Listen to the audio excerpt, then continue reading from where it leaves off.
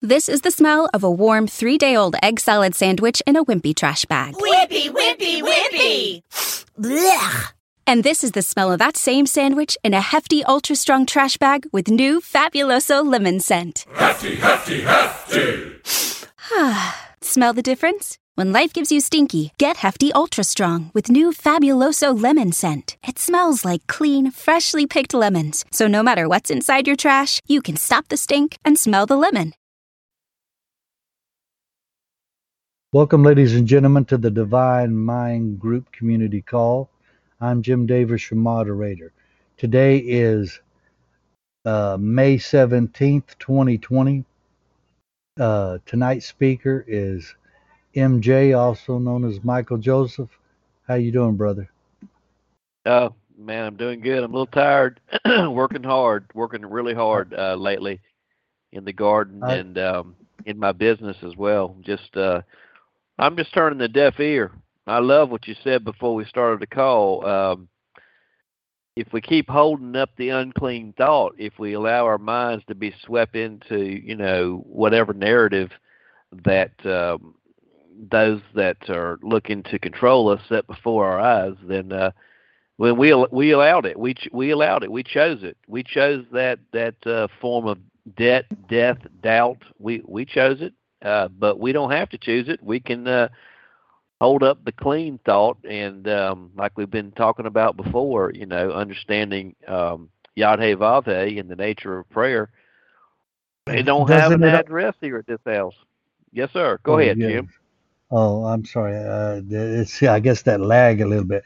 But what I was going to say is that, it tells us do as they say, but don't do as they do. And, while you're in the way with them, that way you protect yourself to where you can get out and away from them and they can do what they want to do. Yeah, exactly. I mean, look, the leaders of the state, it's like if they're setting a narrative before you, it's up to you. You're still the chooser, and it's like we were saying before when the call started. To believe is one thing, but to believe is not the only thing. In fact, it's just the beginning. The scriptures tell us the devils believe and tremble. Believing is nothing really, and we're looking for the knower and the doer. And what does it say? The blessings in the hand of the doer, and not just the believer. The believer can just believe all he wants and sit on his rear end and do nothing. But yes. We have to be bold. The scripture says, "Come boldly before the throne of grace," and we have to be bold in our prayer. When we're out there interacting with the community at large, I'll say the general public. Like the other day, I went up to a home improvement store. I won't name it, but and I just parked my truck, jumped out, and there was a cart, right there in the cart rack, and I grabbed it, and there was an employee out there, and he says, "Oh no, brother, you don't want to do that. You don't want to get sick." I said, "Man, give me that cart." And he said, "Wait, oh, you don't want that?" I said, "Look, man, I'm not gonna tell you." I said, "Give me the cart."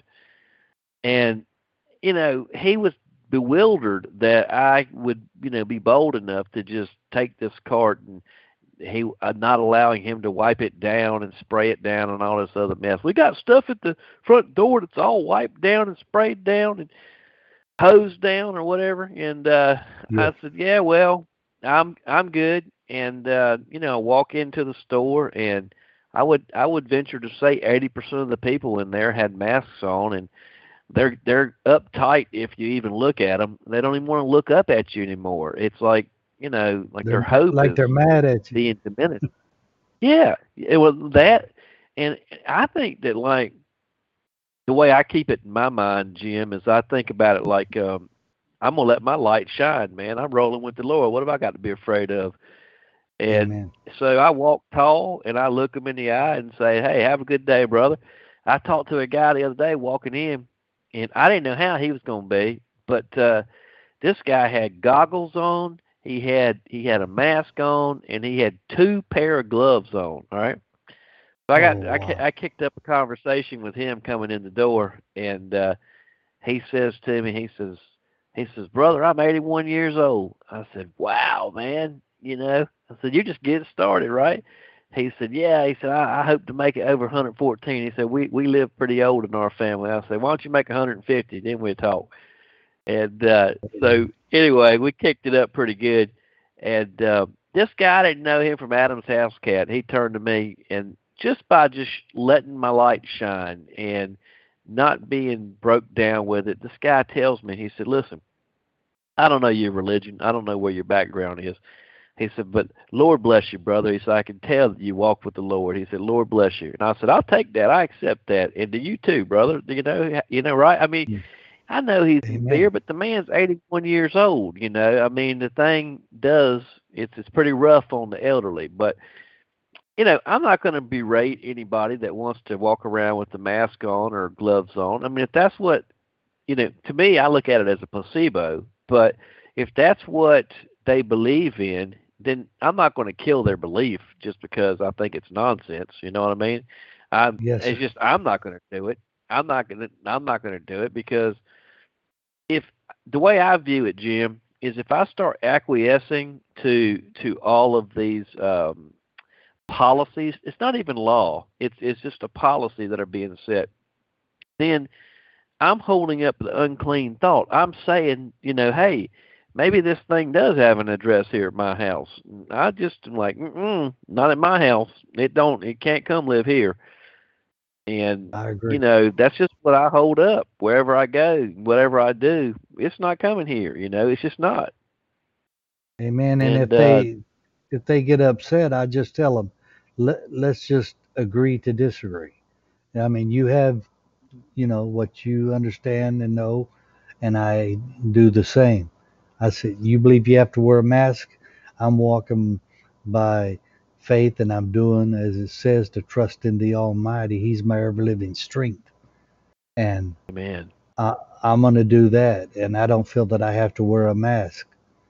I'm not getting real close to people and coughing in their face or anything like that. I still, you know, somewhat distance from somebody because it paranoids them, and I just leave it at that, and they're okay with that, and they go do their thing, and then we do what we have to do.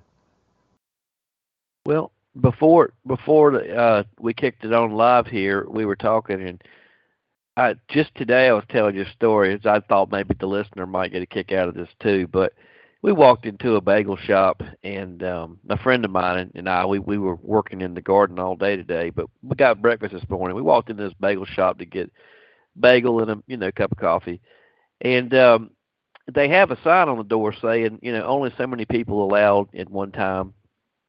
And we walk in the door, and the guy yells out, "Hey, y'all need to step back out." And I yelled back at him. I said, first of all, I noticed this guy is handling the food, and his mask is around his chin. Okay, so so the other thing I noticed is there's nobody standing at the front door wiping down the handle. I mean, if they were so concerned about the safety of the public, but I wonder how many people touched that handle that day. Probably Yeah, thousands. yes, sir. And everybody who touches that handle is intermingling with the thousands that touched that handle that day. And so I said, well, yes, I told the guy, I said, you don't even believe in this COVID stuff. I said, and I used a word I won't repeat, but I said it was BS.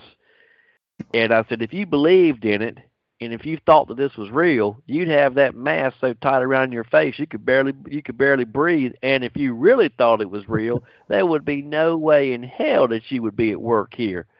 If this was a true pandemic, like a Black Plague style pandemic, where people are literally dead in the street, you've got to come get your dead in a wheelbarrow. That kind of Yeah, thing.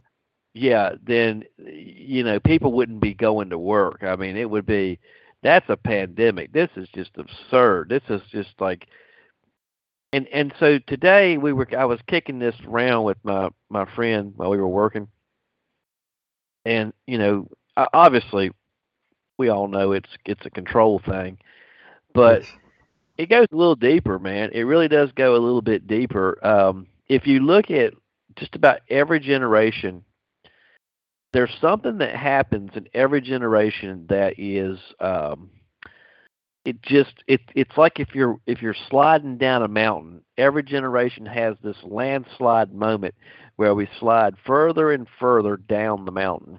I mean, I'm going to start with Kennedy in '63. Okay, Yeah. everybody. I mean, when that happened, everybody can remember where they were, the emotions they felt. It's Yeah. what it is MK Ultra. It's like using trauma based mind control is what it is.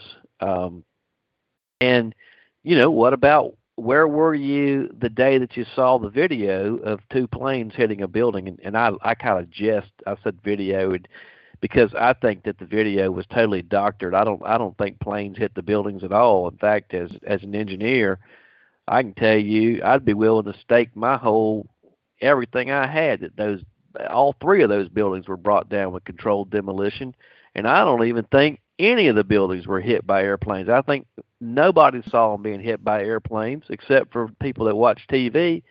And what, they can't doctor videos these days? That's easy. So, No, I understand. yeah, man. I guess what I'm saying is every generation has something, and here we are now in this generation. But here's the one thing about it: if you go back to Kennedy and then you come to like 9/11, and let's look at where we are today. Okay, they told you this baboon story about how Kennedy died. I mean, you had to believe a magic bullet could actually work to believe the official story. That a bullet can actually stop at midair and zigzag and go here and go there and everywhere else. So you had to suspend your intellect to believe the official story. Well, here comes 9/11. Again, if you're a thinking, rational being, there's no way you can believe the official story. It doesn't make any sense at all. If you know anything about construction, the official story is ludicrous. And now here comes this so-called quote-unquote pandemic. And what I'm wondering, and I'm just saying it out loud, Jim, is are they really just testing how weak the rational mind has gotten, how weak the people have gotten? Like, can they just be pushed right over with a gentle breeze now? I mean, it just seems that way. I mean, what do you think? Oh, well, what's going on? I understand what you're saying, brother. See, but Bill Gates and that Dr. Fauci that works for the World Health Organization, and he, the CDC, him and Dr. I think his name Burke or something like that. What they're doing is, if you check, you'll find out that Bill Gates and Dr. Fauci have a patent on the COVID virus. Not only that, Okay. they're what they're doing is they're putting the fear into people all over the world. Because I don't know if you go back a few months and it's out there where he did his talks, and he was talking about curbing the population. You know what I'm Okay. saying?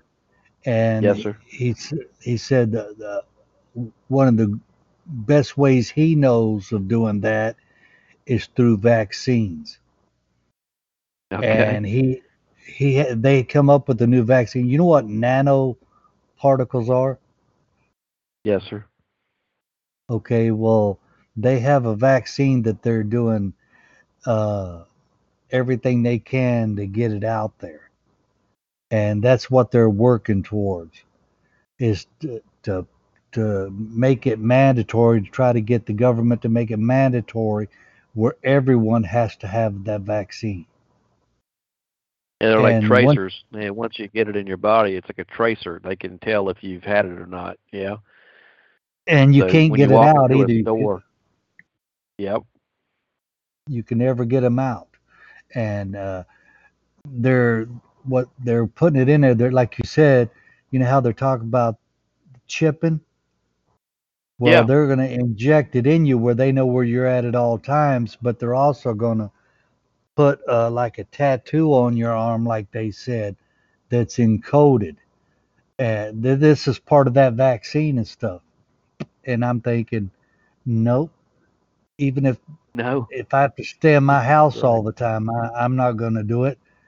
I mean, and I don't know why they're trying to do that. They're, I guess, to where they're going to have absolute control, where you can't eat, you can't work, you can't do nothing unless they allow you to. And if they feel for any reason that they don't need you or you're a hindrance to what they're doing,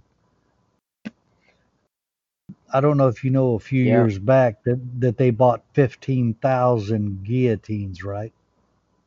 yeah, I did hear that. Yeah, yeah. Well, the Uncle Sam did do that, and a lot. Well, not to get off the subject, but I mean, there's just a lot of stuff there.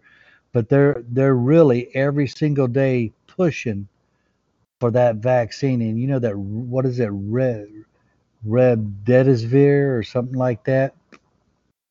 Mhm. Don't take it. I'm not sure. Well, that's Yeah, I mean, I'm not. I don't take any drugs at all already, and I certainly am not going to take a vaccine. And I haven't taken the flu. Uh, I just don't do it. I mean, I told you that kind of funny joke. I told the girl I was allergic to monkey nuts, and that was the end of that. She said, "Well, what are you talking about?" I said, "Well, do you know what's in this vaccine, this flu vaccine?" She said, "No." I said, "Are you sure there aren't any monkey nuts in here?" She said, "I don't know." I said, "Well, I'm allergic to that, so I can't take it." well, you know, well, that's, you know. I mean, the rhesus monkey, I mean, they tested on them, but they also take the DNA. Well, I've got a thing on the certain, they show what they put in the vaccines. I mean, Hmm. brother, I mean, everything from rat guts to you name it. I mean, there's a list there. I mean, things from lizards. Uh, I mean, oh man, it's so horrible. And they I don't know, they make it like a soup or something to make the vaccine, and then they inject it into people. And people wonder why they can't get in touch with the ever living the way they should normally be able to do, or to have that sixth sense, so to speak, or you know, the being able to speak from person to person, just from mind to mind, is because Right. they're clouding all that up, even like with the water and the fluoride. I mean, they're purposely doing that to us. They're living off of our energy and our labor, and they're not telling us. Oh, brother, I mean, I have a Yeah, lot of stuff exactly. I could show you. White Wolf and us Oh, I knew mean, about this. absolutely. And then here's the thing. To turn it towards the positive now. Deuteronomy, Moses tells us, choose you this day. I put before you life and death. I would hope that you would choose life. Um, Amen. but, it's your choice. It's our choice. And it's always been our choice. And if we choose to allow the narrative to dominate our life that has been set before us by men that wish to control us and keep us as commercial viable entities for their own pleasure, well, that's our choice. If we choose to hold up that unclean thought, well, remember, even in our ignorance, prayer still produces, even though the children of those prayers are desolate in regard to our saving state, they're in the negative. But so if we continue to hold up the negative before our eyes, then that's what we're going to get. And you know, uh, this past we've been kind of taking a look. This sort of a segue into we've been kind of taking a look at the great song of Moses. I'll just take two verses from the great song of Moses, and I want to take you around the Bible, a couple of verses here and there, and show how these things are all connected. And then just to lift up the listener, everyone listening here, to lift us up and to hold, have the courage to hold up the clean thing that that you're walking with the Lord. Yeah, you and the Amen. Lord are a majority. not a minority. You don't need no army. You are the majority, and you don't need to have fear, and don't even pay attention to the. I mean, even the scriptures itself at Revelation chapter 12 says that the serpent cast a flood out of his mouth. Well, come on now. What waters don't come out of the serpent's mouth? We're talking about words. We're talking about words, but they're coming out of the mouth of the serpent. So we're talking about lies. Okay, so this is deception, and so don't be fooled. It's like the scriptures are telling you that times would come that the deception would be so thick that you won't be able to even trust your own senses. This old preacher used to tell me. He said, if you can't stand when the troops are here on the battlefield, what are you going to do when the tanks show up? Of course, deception is everywhere. It's rampant. We've been mired in it our whole lives. And, Yes. I mean, if you've even halfway paid attention, you should be, aware that that these watershed moments like, Kennedy and 9/11, this COVID thing, it's full of deception. You don't even listen to your own ears. Shut your two eyes and just think. Go in and start thinking about things. And in the great book of Deuteronomy, we're going to go there. We'll go to the Psalms, and then we're going to go one other place. But let me get it in front of me because I want to start where I want to start here. So So Deuteronomy, we left off chapter 25. Deuteronomy 32, verse 25 last week. And that said, the sword without and terror within. All right, the sword is the word. And so he's saying that they don't know the word, that they don't have the living word. They have a zeal in regard to their belief, but they don't know the living word yet. They haven't become the living word because they haven't become the doer. They still have the pom-poms in their hand, and therefore they're subject to any raging wave or strong wind. Waves and winds being, doctrines and, propaganda, that kind of thing. All right. So he says, again in verse 26, he said, I said, this is Yahweh speaking, I would scatter them who? Israel. In a couple of verses before, he called them Good Time Charlie. He called them Jeshurun. All right, Jeshurun, Good Time Charlie. So I said I would scatter them into the corners, four corners of the earth, let's say. I would make the remembrance of them to cease from among men. I'd like you to think now, instead of thinking about Israel as a people, try now to think about Israel as the higher archetypes in God, the holy seed in God, the things that are resident in every single one of us, okay? But we've lost touch with it. It's still there. The holy seed is still there. It's just that we've lost touch with it. We've lost touch with those perceptions. We have not exercised them. I mean, you could be born. Let's say you were born like Michael Jordan, and you had all sorts of unbelievable God-given talent. Well, he had to exercise it, and if he didn't exercise that talent, he wouldn't have made it to where he made it. Right? So, the thing is that if we choose to live our life dominated by flesh consciousness through our five senses, well, then those spiritual faculties, they'll atrophy. It's not that they go away, it's just that we become less and less aware of them. They're still there. So they've been scattered into the corners, and the remembrance of them is ceased among men. And so the men are walking around today, when I say men, mankind, almost wholly carnal. And that's all they know. All right. So if you try to have a conversation on a very spiritual level with a lot of people, you got to take it easy. You got to go slow because, anyway, they're not ready to hear certain things. All right. So were it not that I feared, now this I feared is a saying. God don't fear nothing. All right. So it's saying that, look, let's just read the verse. It said, "Were it not that I feared the wrath of the enemy, lest their adversaries should behave themselves strangely, and lest they should say, Our hand is high, and the Lord hath not done all this." In other words, the peoples that are setting the narrative in front of the mass, that narrative that they're setting, that unclean idea, is a stumbling block.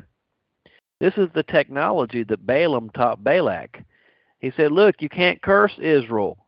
The best you can do is put a stumbling block in front of them, and they have to choose. And if they choose to be cursed, then they bring the cursing on their own head.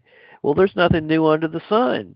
I mean, open your eyes, listener. That's what they're doing. They're putting a narrative in front of you, and right now it's the so-called quote-unquote pandemic thing that's got about a 0.5 of 1% of 1,000th of 10 billionth of a percent chance of actually killing you. All right, but listen to the boogeyman talk. You'd swear up and down there were men lying dead in the street. All right, and it's just no. And so he says, lest they say, Our hand is high, and the Lord hath not done this. All right, so that's very important. Okay, and you say to yourself, if you're reading this as a novel and through your emotional body, you're left with this angry God, and he's angry with this people Israel, and he said, all right, that's it. I'm turning my back on him. Let's just see what happens. But I challenge you to look at it like this. We're the choosers, and if we choose to hold up the unclean thing, well, according to Yad-Heh-Vav-Heh in the spiritual laws, we're the choosers. We're the creators. We're co-creators in God. And so he says, I make good, I make evil. Okay, but it's up to us. If we choose the evil, if we choose the unclean thing, well, then that's what's going to come into our world. And he says, look, you're the light on the hill, okay? Don't, as the Sunday school song used to say, don't hide your light under a bushel. I'm going to let it shine. Remember? It's I'm going to let it shine. Yeah, he's right. So he says, verse 28, for they are a nation void of counsel, neither is there any understanding in them. All right, in this nation thing, who's he talking about here? Right, now think about it. He says, lest their adversaries should behave themselves strangely. All right, as within, so without. It does us better to look at this from our own conscience, and then that way we can work to clean up our own houses before we deal with what's going on outside of ourselves. All right, I think so many people are so worried about what's happening outside their door that they don't actually do the work to clean their own house up. And so what I'm saying is, what I'm alluding to rather, is that yes, there is an enemy. There is a people that are playing the negative role here, and he says, look, they're going to sit here and they're going to say, look what we did to these people. We turned them upside down. We got them to jump when we said jump. I mean, they'll do damn near anything we want them to do. And all we have to do is trigger them a little bit and put them in a state of fear, and they'll run and say, just please take care of us. They'll say, well, we'd be happy to take care of you. We're going to have to shear you a little bit, and that'd be fine. And so, look, but who is this nation void of counsel? And there's not any understanding in them. Is it the wise one, the Nakash in the garden? I think not. I think it's the people that have fallen asleep to the spiritual reality, that it is the most real reality, that the physical reality is a manifestation of what is in spirit, right? The spirit's more real than the physical. And so because the people are ignorant of, let's say, Yad-Heh-Vav-Heh, on a very rudimentary level of how to pray, how to choose life, how to live under the shadow of the Almighty, how to say Yad-Heh-Vav-Heh is my refuge. Okay, then we could say there's no understanding in them. And he says, oh, that they were wise and they would understand this, that they would consider their latter end. And then what it came for is verse 30, and then we'll hush up a minute and we'll go to another chapter. He said, how should one chase 1,000 and two put 10,000 to flight, except their rock has sold them and the Lord has shut them up? All right. So, in other words, if the Lord here is in all caps, it's Yad-Heh-Vav-Heh. Look, if we're going to hold up the unclean thought, if we're going to hold up negativism, and we're going to stay in a very low frequency of fear, greed, lust, then we're going to bring all that into our world. And the Lord, Yah, is going to through the Holy Spirit, God as the Holy Spirit, if you will, is going to birth all of these things in our world. And that's just the way the law works. I mean, if I put my hand on a hot stove, I can, I'm going to get burnt. That's how the law works. And it doesn't matter if I'm ignorant of it or if I have all knowledge of it. It's still going to work. And so now we're going to jump out of there, and we're going to go over to Psalm 91 and show how this is all connected. He says here in verse 1, 91:1, he that dwelleth in the secret place of the Most High, that's El Elyon, shall abide under the shadow of the Almighty, El Shaddai. I will say of the Lord, Yad-Heh-Vav-Heh, he is my refuge, my fortress, my Elohim. In him will I trust. You might even say my king. Where it says my Elohim, chief Elohim is what we're talking about, my king. All right? Okay, surely he will deliver thee from the snare of the fowler and from the noisome pestilence. Now, how's he going to do that? Is he going to do that by you just sitting around going, yeah, I'm going to just accept all this negative stuff, and the Lord's going to do what the Lord's going to do. But I'm going to hold up this negative stuff, and, and hopefully, I get taken care of. Well, that's a double-minded man. James tells us a double-minded man is unstable in all his ways. And he says, don't think for 1 second that you're going to get anything from the Lord if you're double-minded. Go check me out. Go check out the book of James and see what it says about people that are double-minded. All right, but let's go on a step ahead here to verse 6. He says, all these things, like the pestilence that walks in darkness, in ignorance, and the destruction that wasteth at noonday. He says, look, 1,000 shall fall on thy side, and 10,000 at thy right hand, but it shall not come nigh unto thee. And remember, we just read about how he says, how should one put 1,000 to flight, and two put 10,000 to flight? Go and look at your average town, your average city. Go check out the size of the police force there, and you tell me if one doesn't put 10,000 to flight. All right, think I'm scared to death. All right, so you look at a city that's about 160,000. They got about 15 police officers, I guarantee. Yeah. All right, so he says, but look, they don't have to come to your door. Psalm 91 says, "It's my refuge, my fortress. I'm not going to hold up the unclean thing."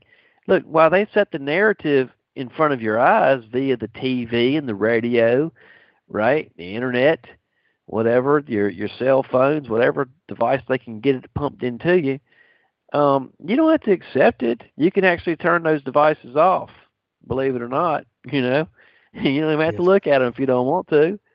And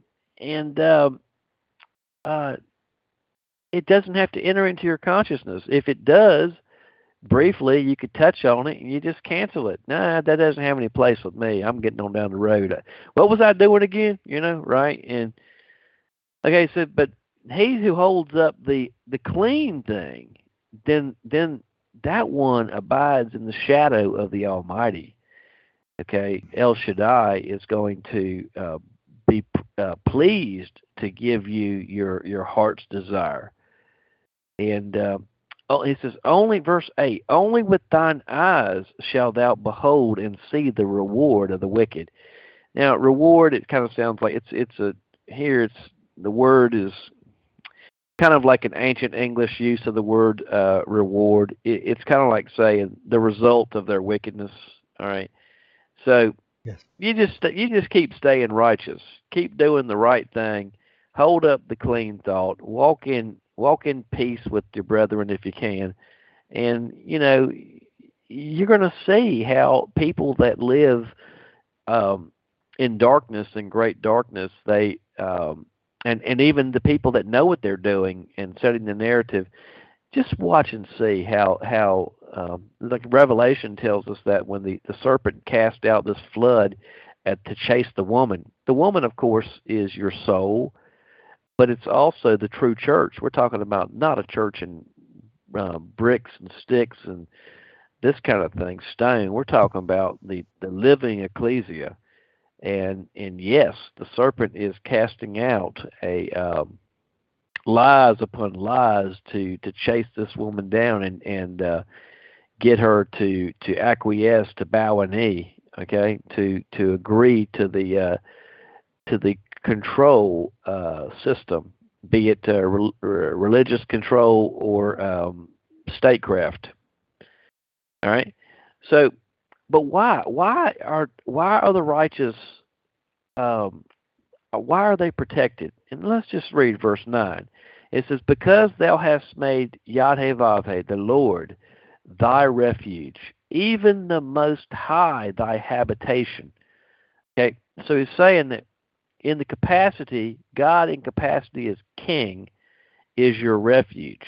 But the Most High, this is the all in all. It's a more broad understanding of the Godhead. It's looking at the plant and saying that plant's just as much God as I am. That apple is just as much God as I am. If it's not, then where'd it come from? All right, then you got a problem now. If you say if it's not, then well, we have another creator then. Okay, that's what you're left with if the apple is not just as much God as you are. You say, well, the apple doesn't have consciousness. How do you know? The tree doesn't have conscience. How do you know? It's a living thing. It exists in this realm, understood by spirit. If it didn't, it wouldn't exist. Amen. All right. So he says, and this is what we came for. This is verse 10. There shall no evil befall thee, neither shall any plague come nigh unto thy dwelling. Okay? Amen. Why? For he shall give his angels charge over thee to keep thee in all thy ways. Now here's the beautiful thing. When you're walking in the shadow of the Almighty, you're walking under the administration of angels. And for those good thoughts which come into your head, have you ever asked yourself, where are they coming from? Where'd that come from? Why do I have this thought all of a sudden do good for somebody? All right, you're under the administration of angels. God has placed you under the administration of his angels. And all right, and I look to the intrepid student that wants to go further into that. Go check out Romans chapter 8, verse 14, and read on. All right. So, and what does he say? They shall bear thee up in their hands, lest thou dash thy foot against a stone. All right. So you ain't got nothing to worry about. Like you could be right in the center of the hurricane. You're fine. The world could be just 1,000 on one hand and 10,000 on the other. You're fine. Sure, the world is just you do the good that comes to you. Okay, the angels that come to you do that good, and I'll just go there. Romans chapter 8 verse 14, because that's the whole reason really why we're going through this, is that so you guys can see. In 14 is he says, I'll back up to verse 12. Romans chapter 8, verse 12. Therefore, brethren, we are debtors not to the flesh, to live after the flesh. No, we don't do that. We don't live after the flesh. We don't live according to our five senses, and we're not debtors to the flesh. He says, for if we live after the flesh, we're going to die, because the flesh is going to die. And he says, in other words, if all we see is through our five senses, there's no way to quicken the flesh.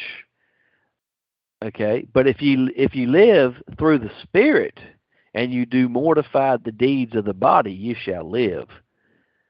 And in other words, all right, if we think that we're going to take, I'm just going to take a very rudimentary example, but if we think we're going to take a bunch of vitamins and this body's going to live and live and live, then you're nuts.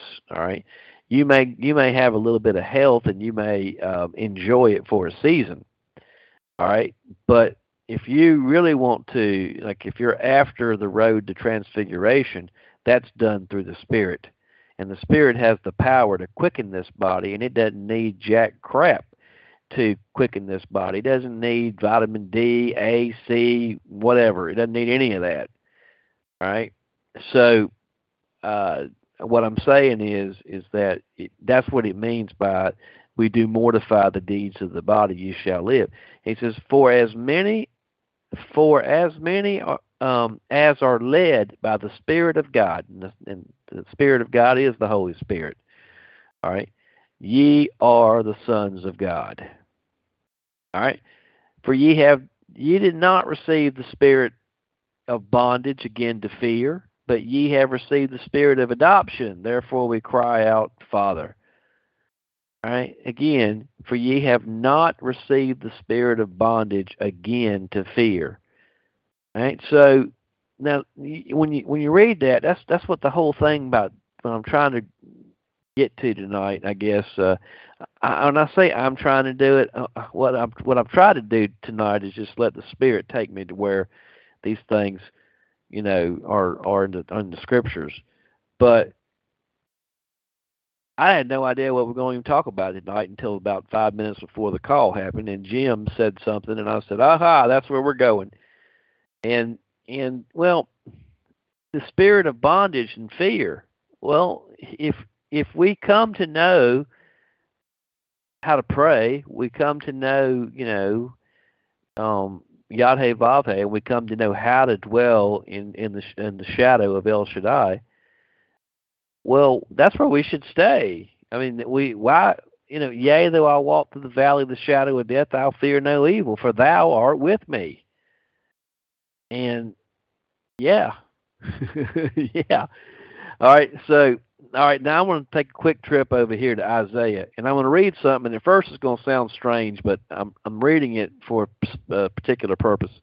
Again, if you listen to this and you hear an angry God, then just hold on and we'll get there. All right. So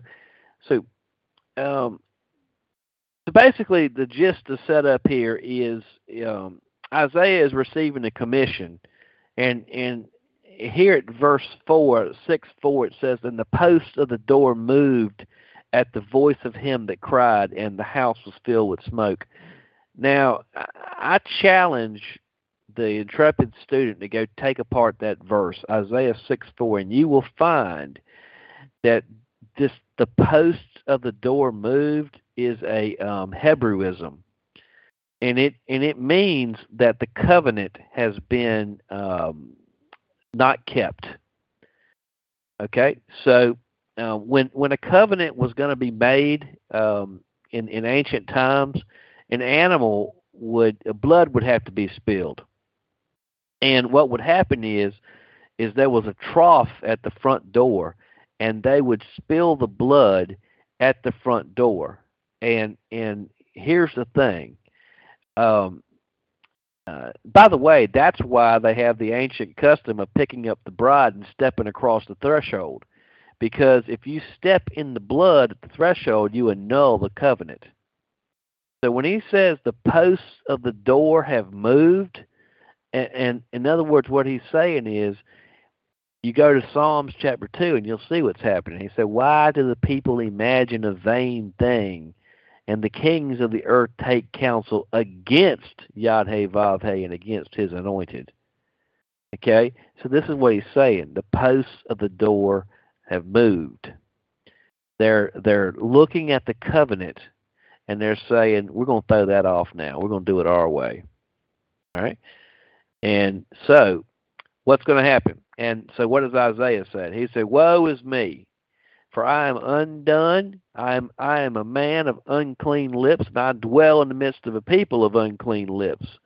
And I have seen the King, the Lord of hosts, Yahweh Sabaoth. All right? Well, we're talking about a state here where, how do we say it? Like what Neville Goddard calls where the promise comes, where the body instantly puts on immortality, what the New Testament calls transfiguration. All right, and the question next comes forth: who's going to go for us? All right, so that he says, and I'm going to skip ahead to verse 8. He says, by the way, when that happens, verse 7, I'll read that. And he and then flew the seraphim unto me, from the throne room, having a live coal in his hand. He touched it, took this live coal from the tongs of the altar and touched his lips. And he says, thine iniquity is taken away and thy sin is purged. All right. So clearly, all right, if anybody takes a live coal from anywhere and touches your lips, you're going to be burnt to it. Come on. All right. But we're talking about something else here, right? So here he's put on a different body, all right? And he's put on immortality. And, in Romans chapter 8, verse 32, it says, who shall lay any charge against God's elect? It's God that justifies. It's God that sanctifieth. All right? And so who is anybody to say, hey, what about this guy's acts? Deal with your own acts. All right? Because he says, I put before you in Deuteronomy life and death. And that's the whole nexus of what we're talking about here. It's good to believe, it's better to know, and it's even better to do. All right. So he says, now look, who shall I send and who shall go for us? That was the saying from the throne room. Who's going to go for us? Remember, let us make man in our image, right? And who's going to go for us and teach the real truth? Who's going to do it?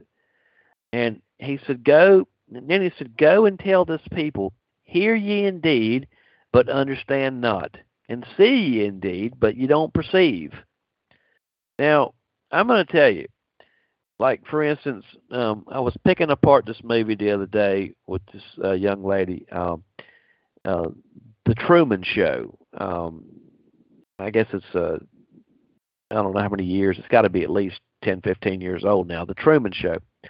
But when you really come to see what this movie is telling you, depending on where you are in your consciousness and where you are in your walk, you will see that movie in a myriad of different ways.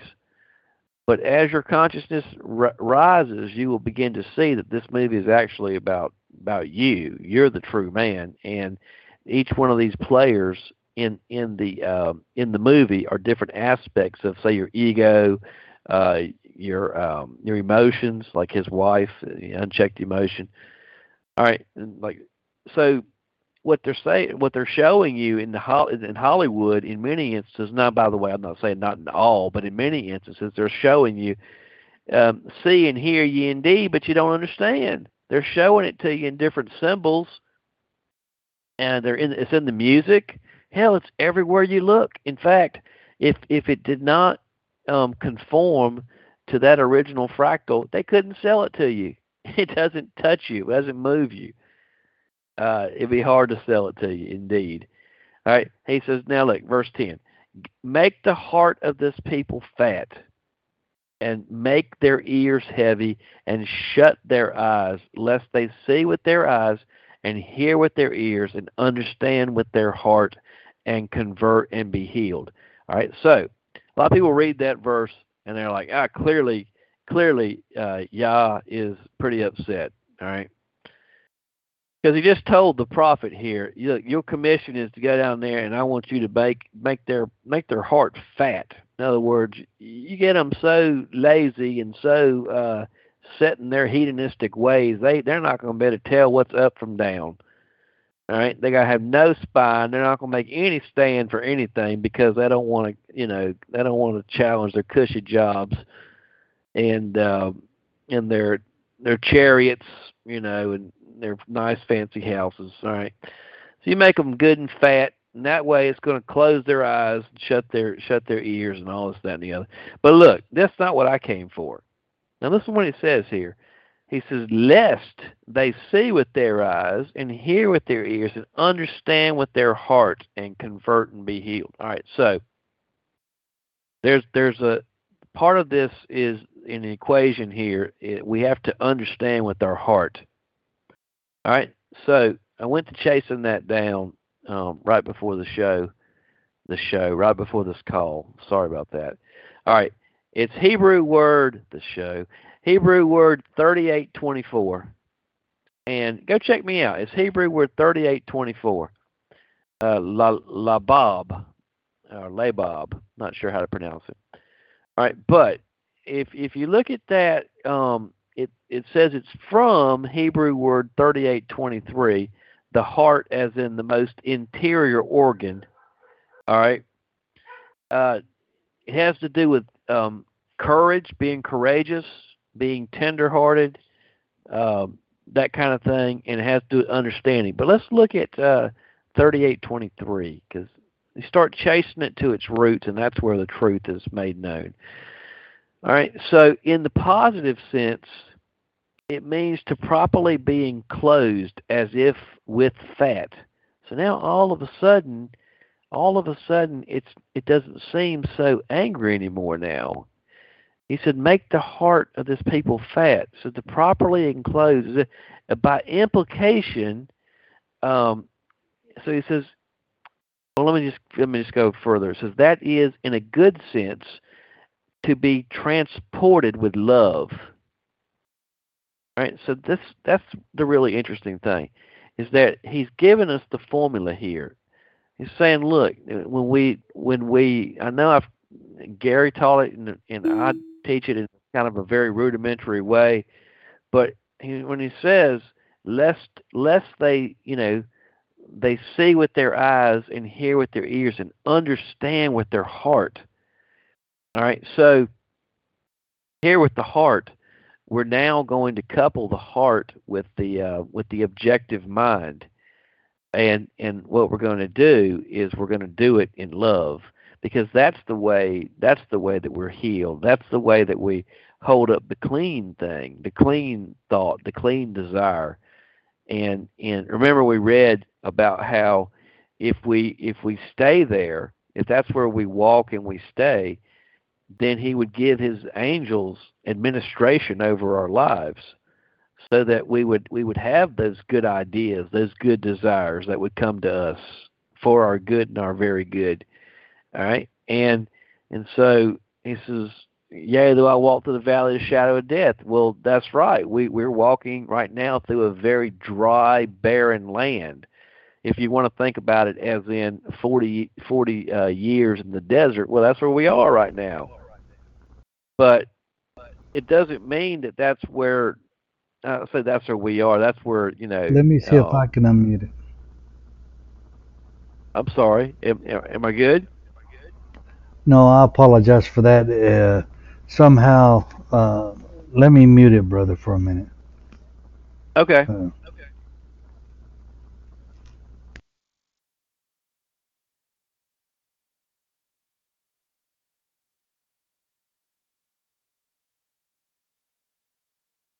Okay.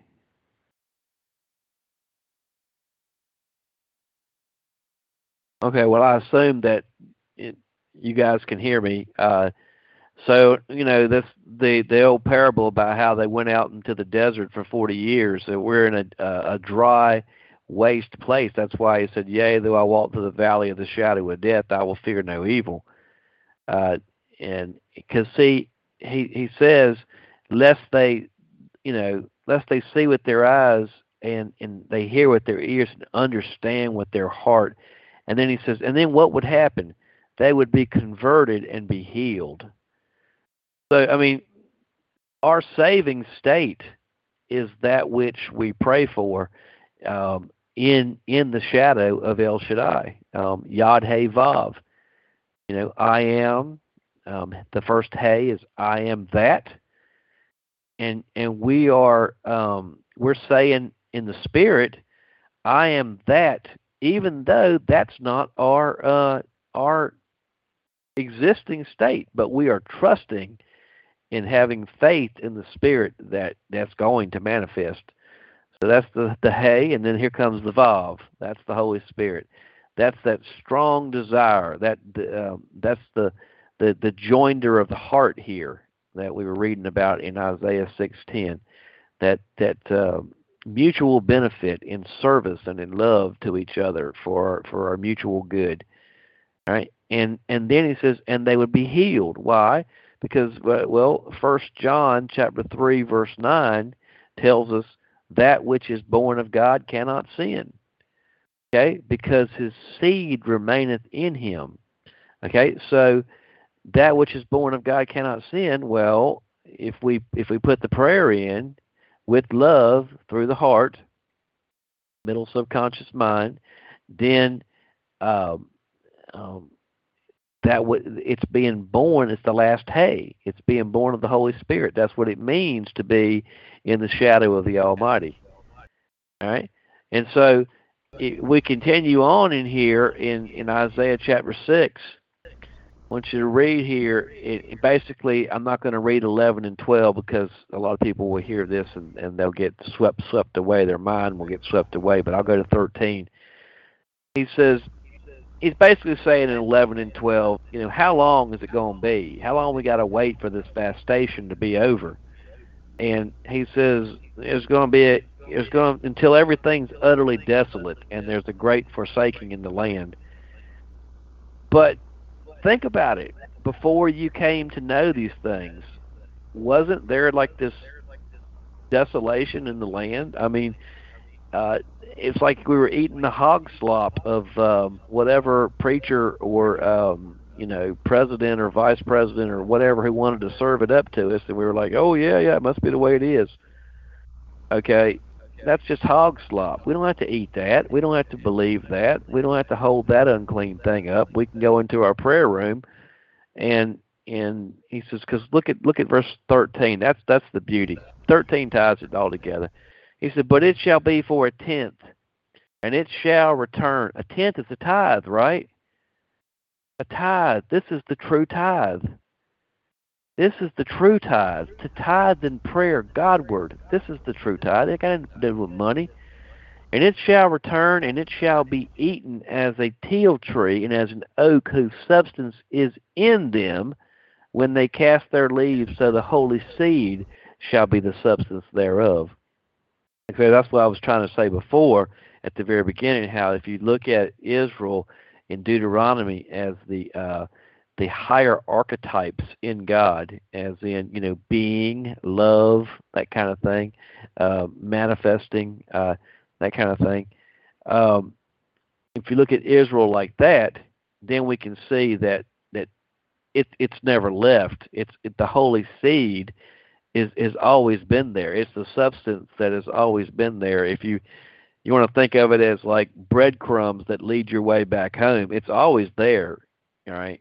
And because the beauty of it is it's the tenth, and so as within, so without. The scriptures tells us in every generation that he left a tenth in every generation. He said, because if he didn't, then this place would have become as Sodom and Gomorrah.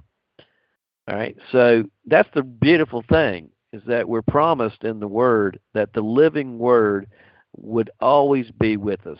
That even if we gotten to the point, when I say we as in mankind, that we just forgot it. We had no idea it even exists, and we had no inclination to even pursue it. Maybe because pastors have used it to to control us to the point where it even makes us sick to read it. There are a number of different reasons. But he says, look, I'm leaving a tenth in every generation so that it's preserved. There's a way back home. And that's the beautiful thing, is that at first, when you open up your scriptures and you read them, it seems confusing. It's like, Jesus, book, could they have made a harder riddle to crack, And but the more you read, the more you seek, the more your eyes are opened, then it becomes incredibly beautiful and incredibly simplistic. What was once very difficult to understand becomes very easy to understand and very simple. So, hey, man, I'm coming off my soapbox, Jim. I just wanted to share this. I wanted to just really put it out there, Jim, that fear not. I mean, we have so much negative stuff, but just you have to contend for the faith. Remember what Jude told us in verse 4, that we have to contend for the faith that was once given to the saints. And, yeah, man. Can you hear me, brother? I sure can. Go ahead, Jim. Okay, no. Earlier, I didn't mean to stop you, but earlier I was on there and somehow I got knocked off. That says that Okay. they disconnected me. Not the call's still going on, but on my end, they said okay. somebody must have been fooling with it from the other end, but it still says no audio detected, but I have audio. Yeah, I can hear you loud and clear. You're good to go. Yeah. Okay, but that's what I wanted to find out to make sure.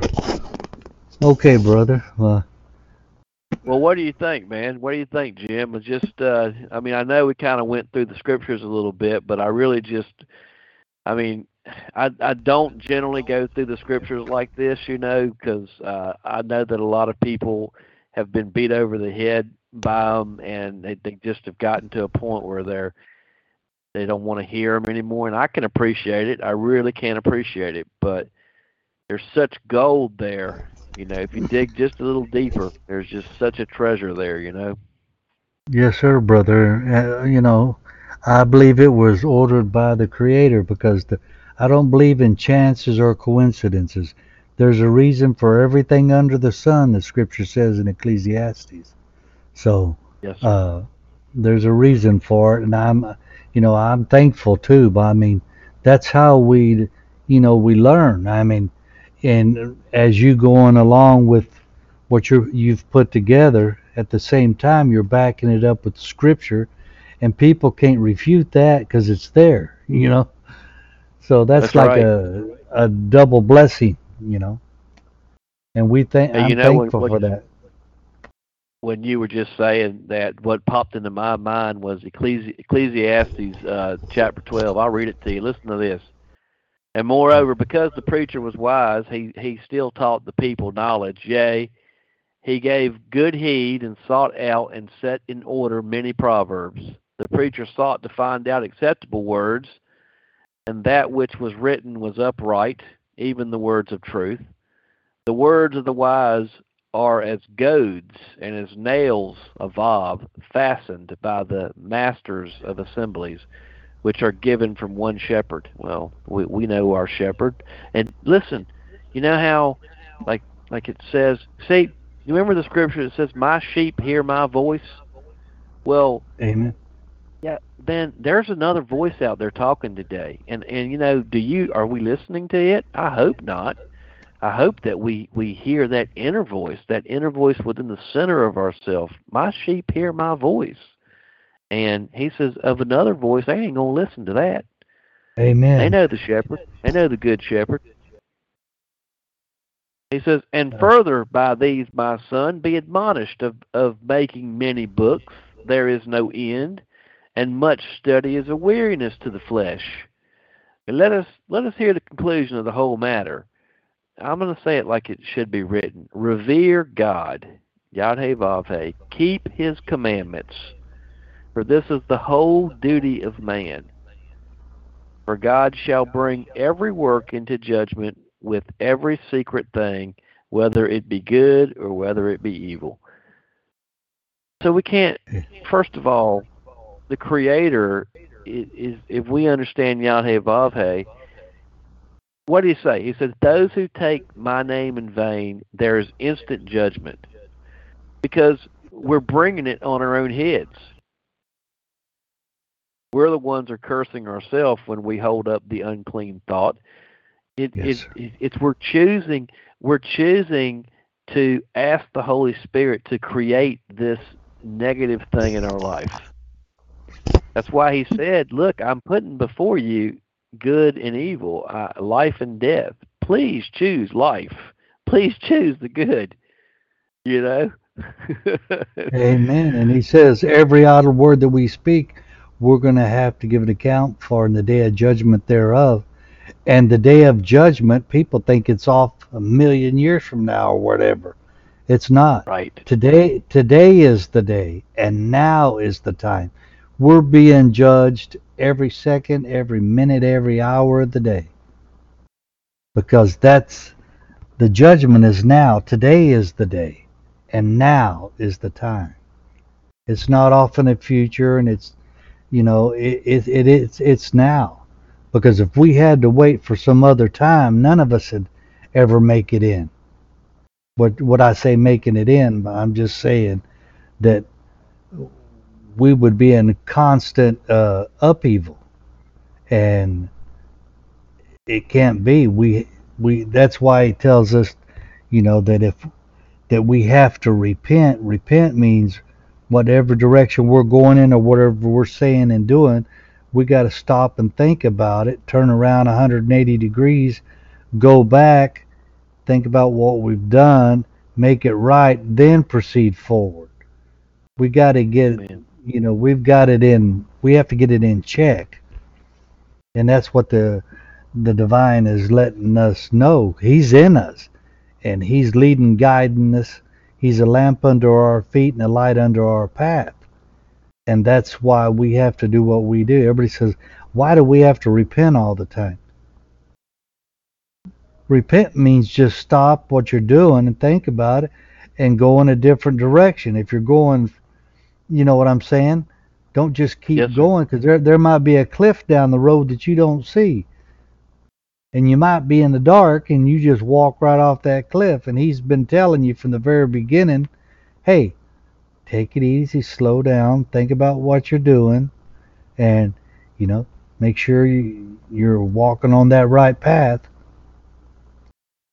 I know it's a figure of speech or a metaphor, but we have to constantly check ourselves, and that's why it says not.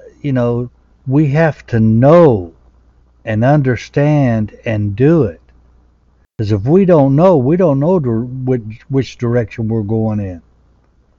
Because if we don't get things, he says he'll give us every desire of our heart. And some of the desires of our heart are not good for us. Some are,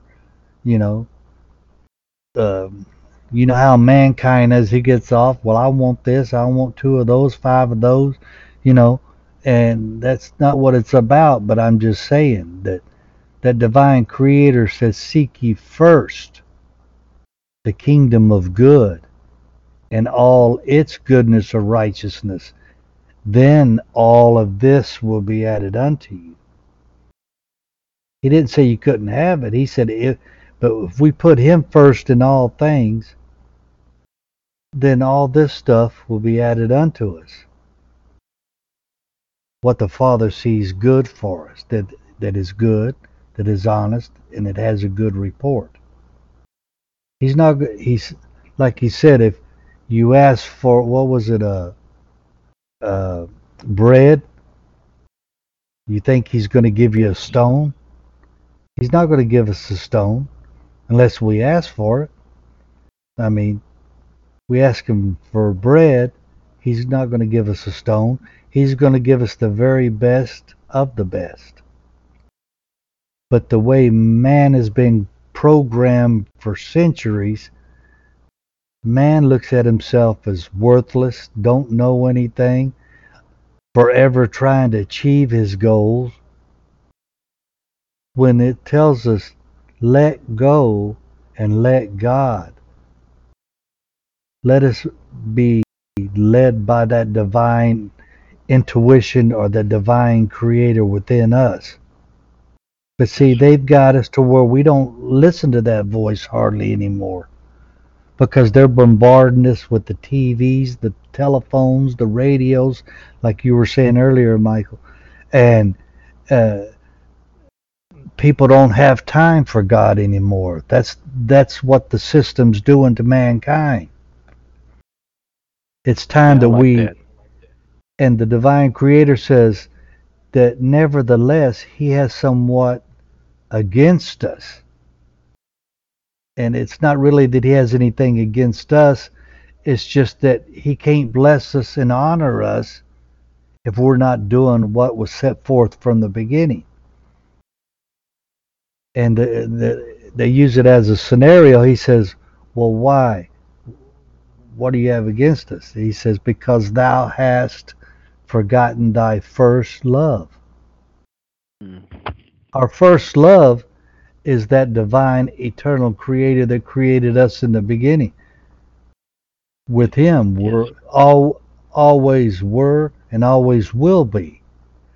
But he gave us a chance to manifest his perfect divine will in a three-dimensional paradigm to where we can see the actual fruits of the Spirit and the divine workings and hands of the Creator. Seeing it manifest before our eyes. But man even messed that up. Man's wanting to usurp authority over man, and he's trying to kill off man because some people think they're greater than others. When we're all one and the same, like I said a couple times before, a couple calls back, we're all one, but from our each perspective out there, and as well as mine, we're seeing ourselves individualized when that's not the case. We're all one. That's why I said, love your neighbor as yourself, because your neighbor is yourself. You're just seeing the persona of that other person, of something that is in you that you have to work on to correct, to be perfect as he is perfect.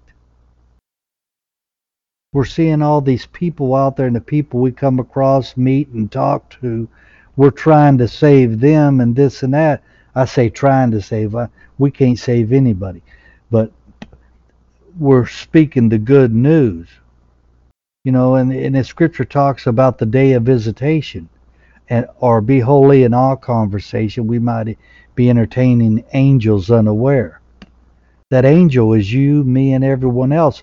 We're messengers of the Almighty. We're the mouthpieces.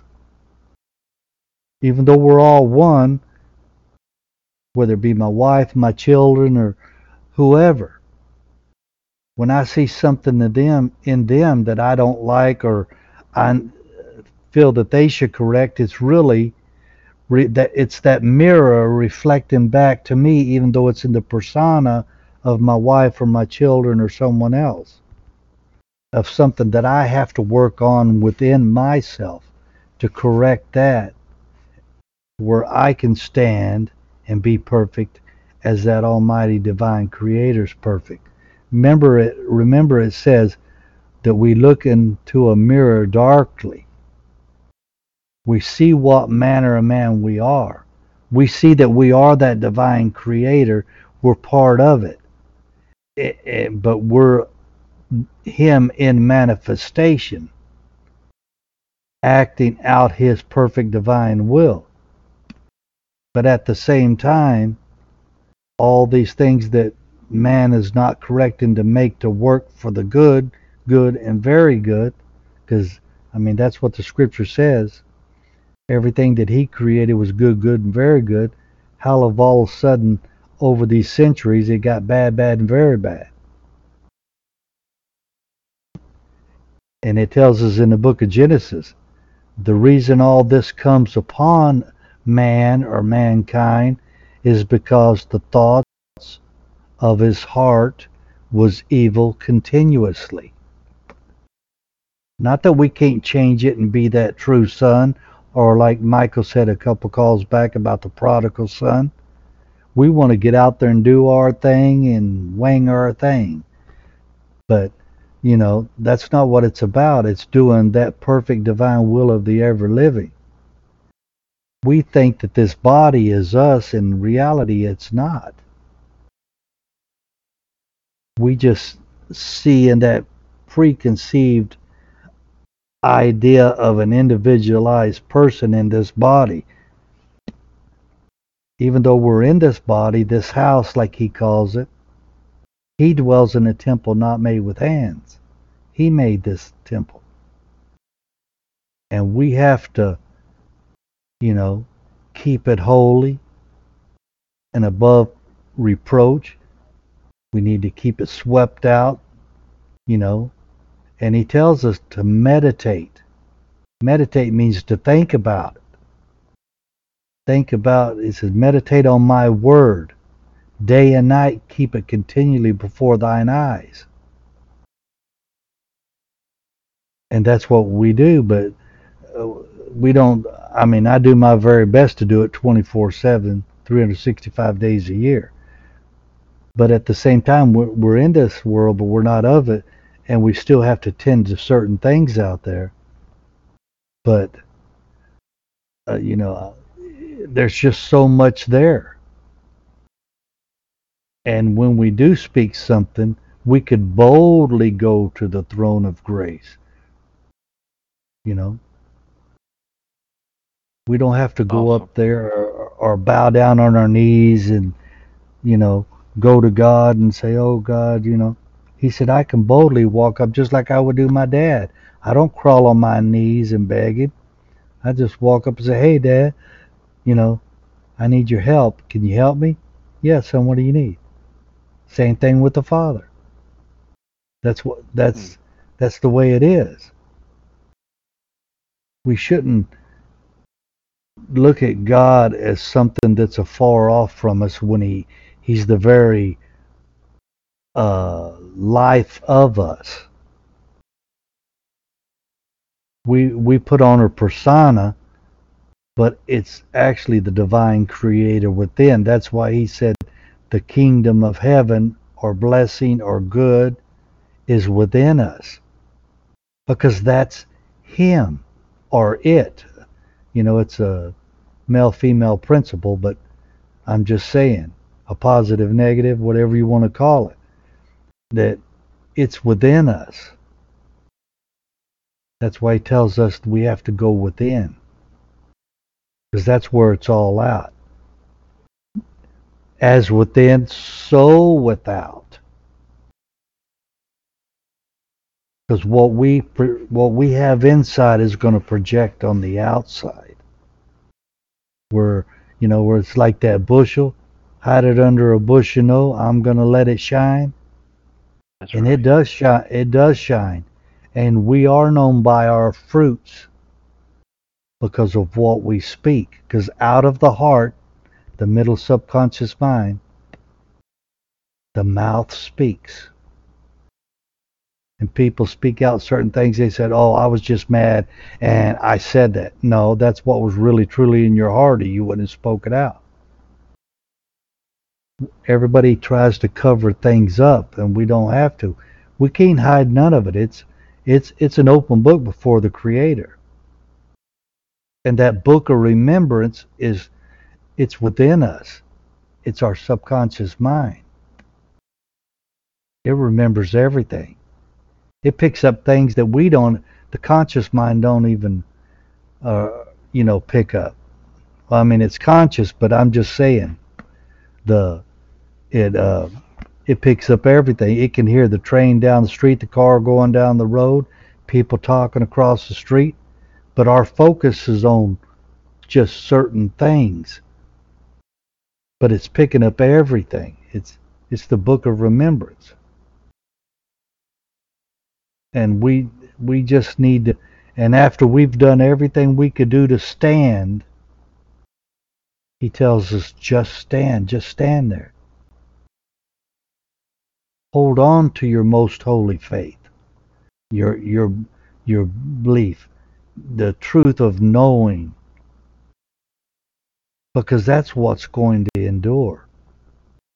And like in the book of Thomas, it says when thought and feeling become one, or when you join them together, your desire of what you want, coupled with you feeling the feeling of already having it and being that, or whatever the case may be, and you just stand and hold on to that, it will literally manifest. It may take 1 second, 1 hour, 1 day, 1 week, it might be 1 year. Because the good that you're seeking and searching, it's rushing to you. But it takes a process to get you in that place, in that area, or that state of mind to where you can receive it. Where you know that it came from the ever living, that it manifested because he's the one that does the works.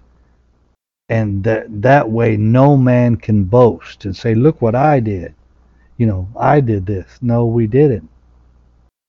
We have a tendency of doing that, but it's not us. It's the Father within. That's why even in the analogy of Jesus saying, I can do nothing of myself except what I see the Father do. And it's just a great and mighty thing. And I appreciate you letting me say that, brother. I mean, it was kind of on my heart a little bit. And you spoke the truth, man. That's the truth. When I'm talking to everybody out there, I'm actually talking to myself and reinforcing it within myself, because I believe it. I really believe it, and I do my very best to apply and do it. But you spoke brother, the truth tonight, brother. That's powerful what came out. That's I hope that the listeners that come and hear this, I mean, that they can receive it, because that's the truth. Amen. What you brought forward tonight, I had to have it on the mute. I mean, because brother, it's a great and wonderful thing when it opens up within you and you feel that fire within you, just like, whoo, just well up inside you. Oh, Mahashama Hashia Mahai. Oh, man, I'm telling you, that's why I have to put it on mute, because just even put my mind on it, it's there, brother. It just radiates. And I it's find just, that, like, no, go ahead. It's no, go ahead, Jim. It's just you go ahead, brother. yeah. Yeah, Oh, I'm okay, well, listening. yeah, man.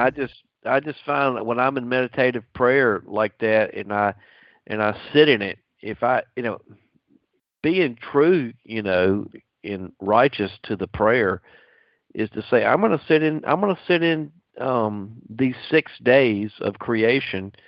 It's not literally, 6 literal days. These are just 6 stages that you're going through in the creative act of prayer. And Amen.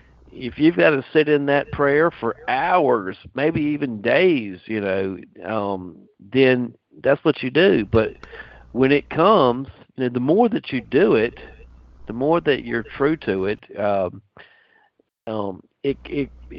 it's like anything else. I mean, it took a while before I learned how to ride a bike, but once I learned how to ride, I can get on a bike anytime I want and ride a bike, Amen.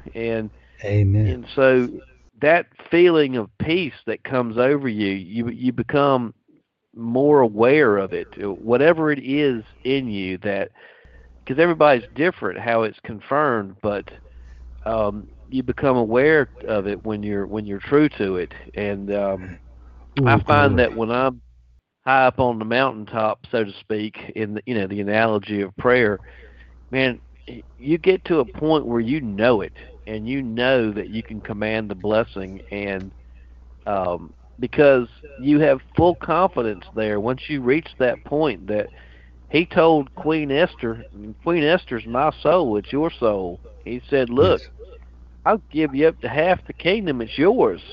And he told the Zadok, the righteous, the saints, he Mhm. said, don't give them any inheritance. I am their inheritance. So, you know, Amen. that's everything. All right, that's Yes, sir. everything. And So, to yeah, go along with what you were saying too, brother, about I know you were talking about the different stages, of creation. You yeah, know, when the Creator, he, when he created the animals and everything, and then he says he came to man.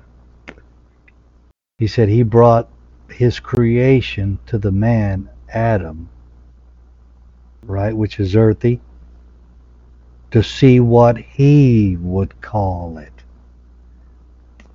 And whatever we call it, whether it be good or bad, whether in prayer or not, even just that's why he tells us not to foolish jest, don't joke around.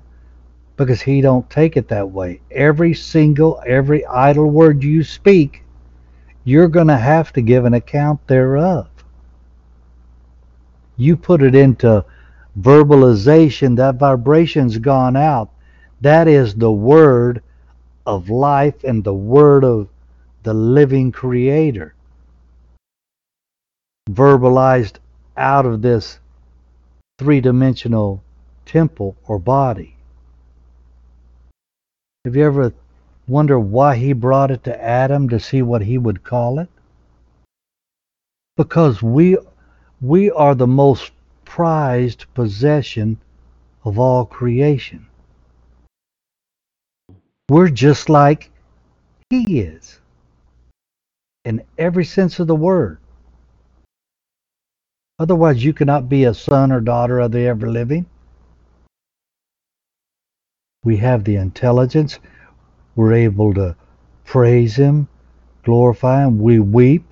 We do so many things to show our reverence to the Hamashiach, to the Almighty ever living.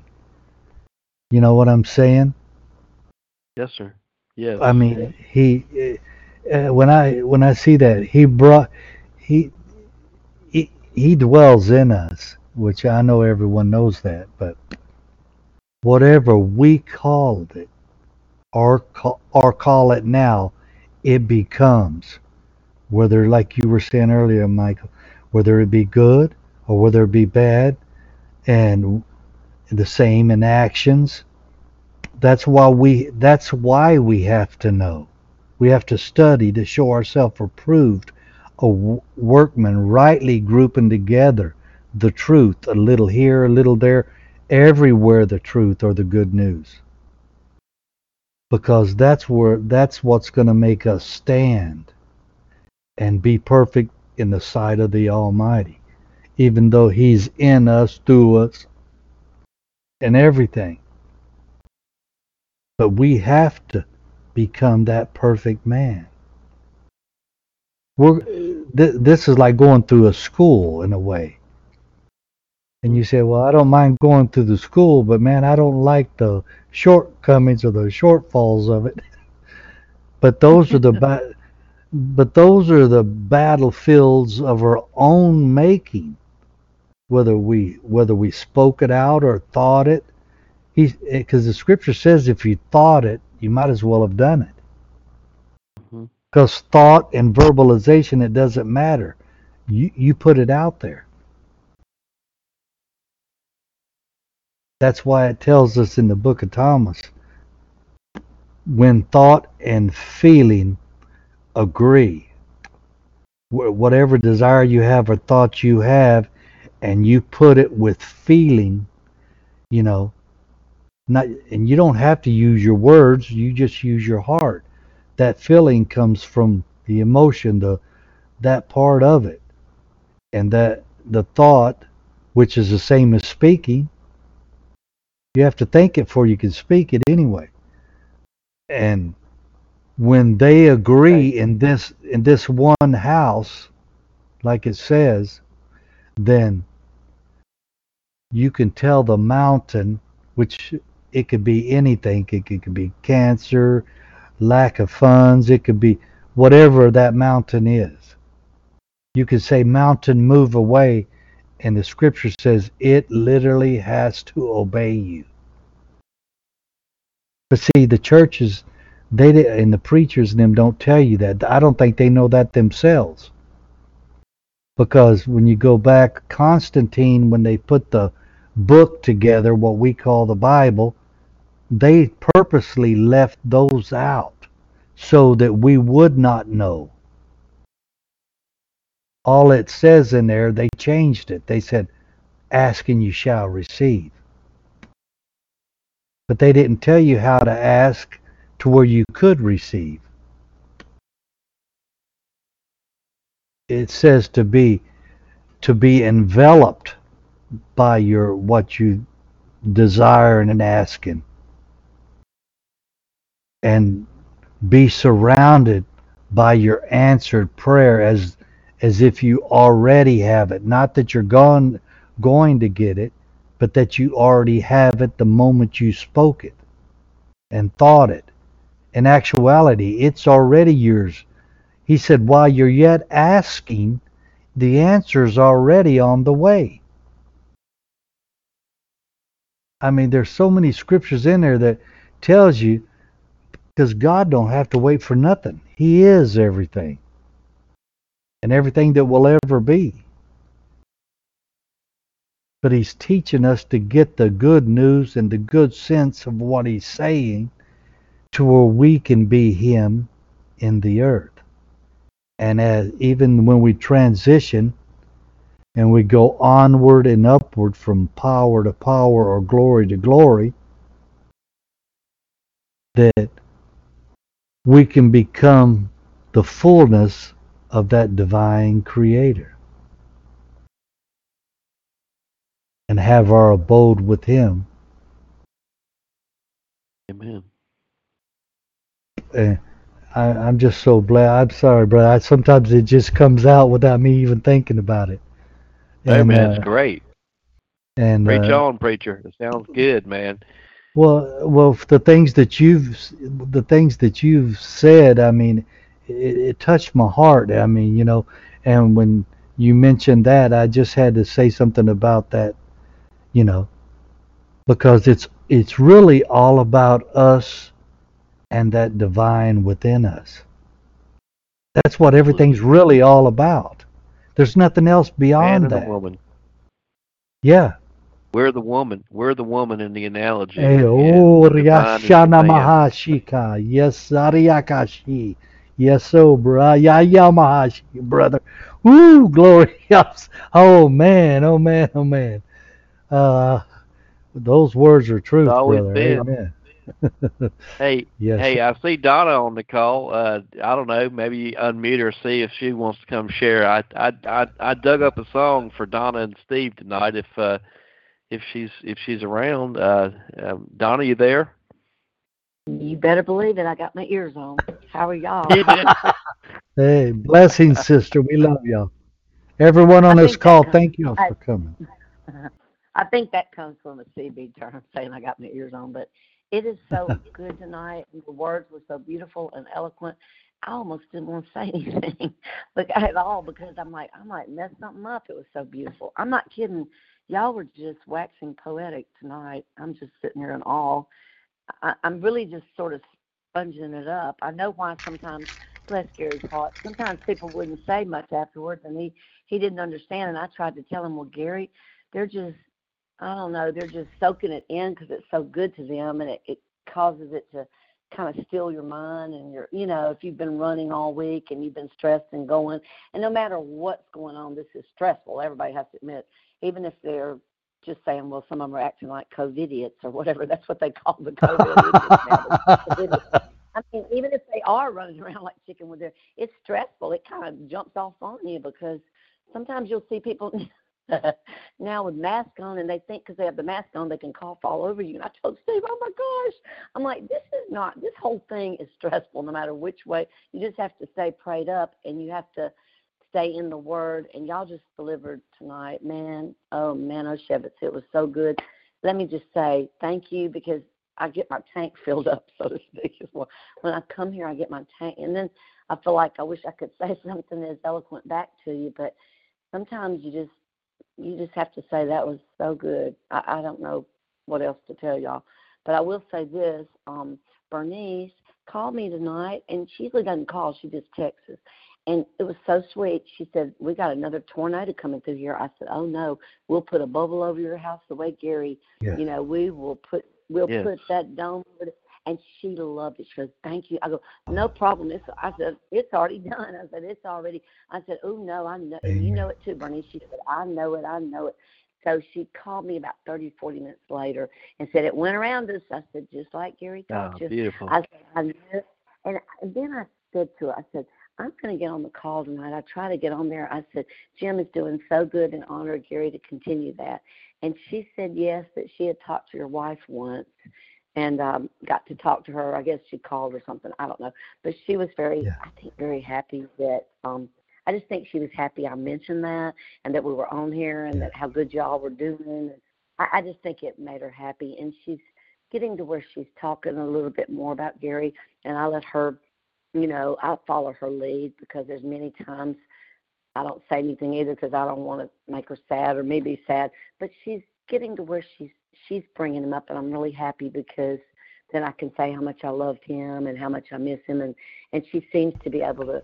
That was so horrible that sometimes you can't talk about things for a while, and I just let. But tonight she was very happy that I'm getting on here, and she did say something about, hey, I get this, and of course on a recorded call, I did get the feeling that she somehow knew we were going to take up some money for her, and I get the feeling that maybe that's needed, so I need to send you some, Jim, and let it come from you, because she said, I forgot how she said it, but she said, Jim has said he's going to take up some money and bless me, and so I thought, you know what, I need to send some. I meant to.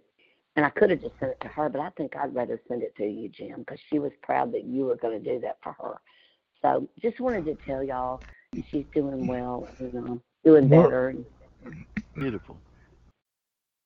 when whatever people send, everything will go to her. I mean, Correct.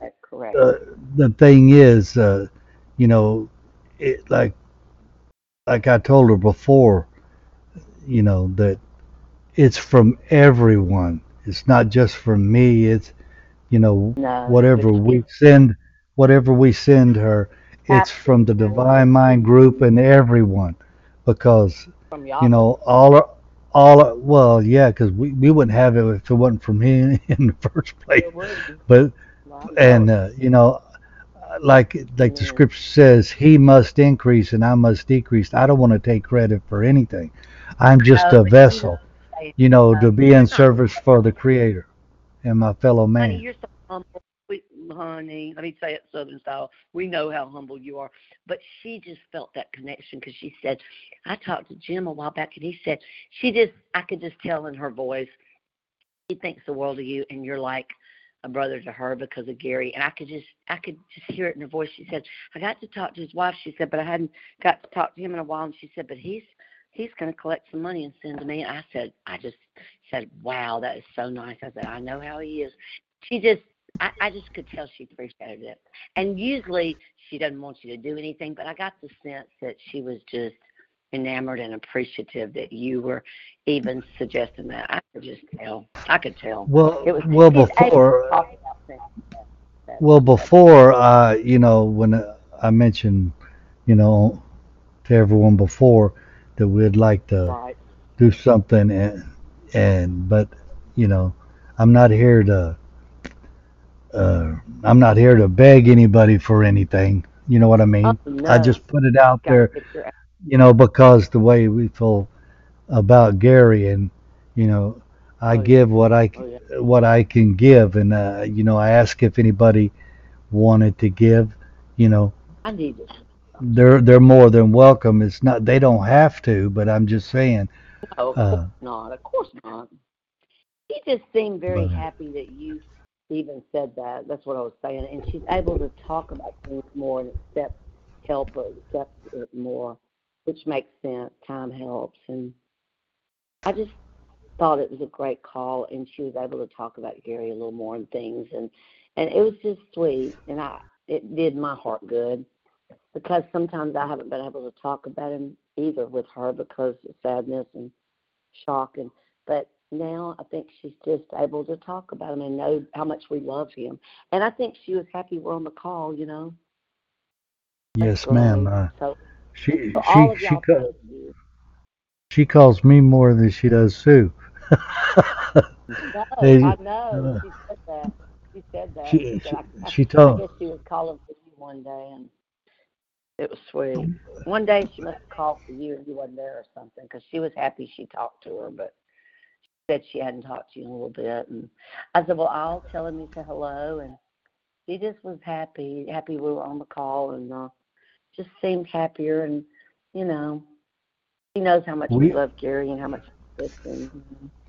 well we were putting some things together, for Sister Bernice and her, and Shawnee and the rest of them. Yeah, And yeah, I told her it depends on how things go that we would call her first to make sure they had time, to go down and see him because she keeps every time I talk to her, you need to come and see me. I said, well, sister, I'd love to do that, but I mean, you got things you got to take care of too, and I have things I got to take care of here, but not that our hearts are with you and everything, and our prayers are with you, but hopefully, maybe this summer we can go down there for yeah. a week or so, maybe a week and see her, and That would be you so know, nice. it'd be like old Then times. hey, I'm only 4 hours from there, 3 to 4 hours from there. Then I might could meet you. Oh, that would Well, be nice. oh, that would really be I'm nice. I mean, 3 or 4 hours from there is all. That's awesome. and But I would like to really like to meet you and Steve, and see we would Sister too. Bernice, and I know, even thinking about it, even going down there and Gary not being there, I know I'll probably break down again. Yeah, yeah, You know, I know. but I know it's and not the same. I know. and I think that's just our flesh. We hold on to things, but the memory of them, and that I know he's as live as I am, even though I I can't know. physically see I him guess before my eyes. selfishly, I just wish I could pick up that phone though, and because he would have all kinds of colorful things to say about this here situation. He would cause it. I liked it. I liked it because he would talk about any subject. He had something, and I would just like to. It would just have been fun to hear him get riled up over all of it. Because I get riled up sometimes. Sometimes I try to just. And MJ, he settles me down because he's right. You don't look. And Gary always said, "Don't look at the unclean thing," but he liked to look at the news and fuss too. And so every now and then we allowed ourselves that pleasure of I of know. fussing about all I this stuff. I, Fussing I about know all this through stuff. all- I know through our conversations a lot of times. I mean, he'd bring up you, Sister Donna, and a few of the others on there, and and Michael, you also, and he would always tell me that that MJ is such a genius, and you Oh know yeah. Oh, he's really got it together. I mean, he knows, yeah. that you know the word, brother, and he knew it, and he used to all the Absolutely. time tell me that he was so proud of you and everything like that. There, that I mean, he told me, he said it does my heart good to see that.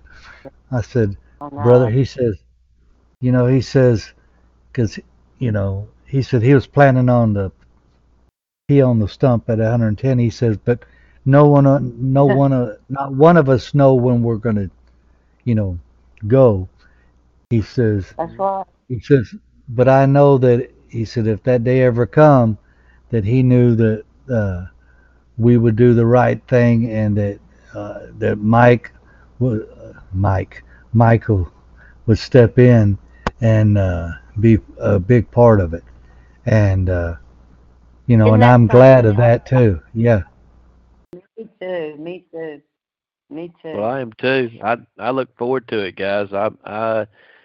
Today I told my friend as we were working out in the field, I said, "Hey man, I got to go. I got to get home. I got to get home and get a shower and get ready for the call." He's like, "What call?" I said, "I got a responsibility here, and I'm Yeah. sorry, but I've got to go handle that, man. I count this as a very serious thing. Oh yeah, So I brother. love We it. look. Oh, I'm sorry. Go ahead. I just say we look forward to the. I know I do every Sunday to the call. Me You too. know, Woo, me to hear the testimonies, and I'm anxious to. I know we're not supposed to be anxious for nothing, but I mean, I get excited, thinking about what you're going to bring forward and what God's laid on your heart, or Donna's heart, or Gary's heart, or I haven't seen too. Gil in there in the past week or two. Is everything okay with him? I'll reach out to him. I haven't. I've been so just slammed. I've been texting him back and forth this past week, but it's been kind of just sending back and forth jokes. But I'll reach out to him tomorrow and see if everything's okay. Oh, okay. I mean, I just didn't see him in there, and I was, I'm praying for everyone, and Yeah. hopefully, and I believe y'all praying for us too. So, uh, but Absolutely. uh, you know, like I used to tell Gary, with I got so used to the call and stuff like that there, and God forbid that it keep don't stop, that it keeps going, that I'm sorry. if it happened to stop, man, I'd be kind of just bummed out, because I look Me too. all week long, I look forward to that call, or this You Did know call. what? everything On the call deal, here I had multiple people um, asked me, "Why don't you do the call?" And I said, "Because it's not mine to just do. If I'm asked, I said, this is the fleece I'm gonna put out. If I'm asked, if Jim calls me and asks, I'll do it." And I thought it was an impossible fleece, Jim, is that because something? you don't have my phone number. I was like, how's he going to get my phone number? If the Lord finds a way for him to have my phone number and he calls me, then I'll do it. And Wow. and so Jim I called think, me, bro, and I thought, wow. So I thank said, brother well, Wade for that. Brother That's Wade cool. gave oh, me your Wade, number. Wade did, okay. I was wondering Yeah. how it happened because I was thinking, okay, how did this happen? But that was the fleece that I put out, and here's the thing: there was three other people that week and said, man, you should step up and do it. And I said, it's not mine to step up. It's not my deal. I said, I'm going to remain humble, and that's the fleece. And if it happens, it happens. And it happened. And so I thought, well, then this is supposed to happen this way. So I'd love it. I mean, honestly, it's up to you guys. I mean, I could get into scriptures and plow as deep as you want me to go, but I just didn't want to, I don't want to alienate people because they're not used to plowing that deep in the scriptures. But I mean, if that's what you guys want, I mean, we can get plowing if you want. Honey, you can put it, Well, till it up, plow it. I love it. You go right it. You can plow it, till it, well, whatever you want to like call with it. the Cultivate. call, when I was talking with Gary, yeah, I mean, I think he was on one. I forgot. I don't even know if they have it anymore. And we were talking, and I told him I had the Divine Mind Group, and he said, "Well, brother, we're gonna, you know, if you want to keep," which I had it going, but I said, if you want to be part of this here, you know, and we talked, and then he said, "Well, brother, what I'll do is I'll put, you know, things together, the knowledge that I've accumulated over the years and what Yahweh's given to me." I said, "Brother, that's fine with me. The Divine Mind Group, that's what we're all here to learn and grow and do." And then we started doing that. That was almost, what, 15 years ago. And yeah, it's been a while. And it's just grew. I mean, there's people that's came and there's others that left, but and now that Gary's not here, some, you know, are not here because I think they came because of what he was bringing forward. But hopefully they'll come back, which I'm believing they are. And you know, with Ant in Australia and the Oh, others in New.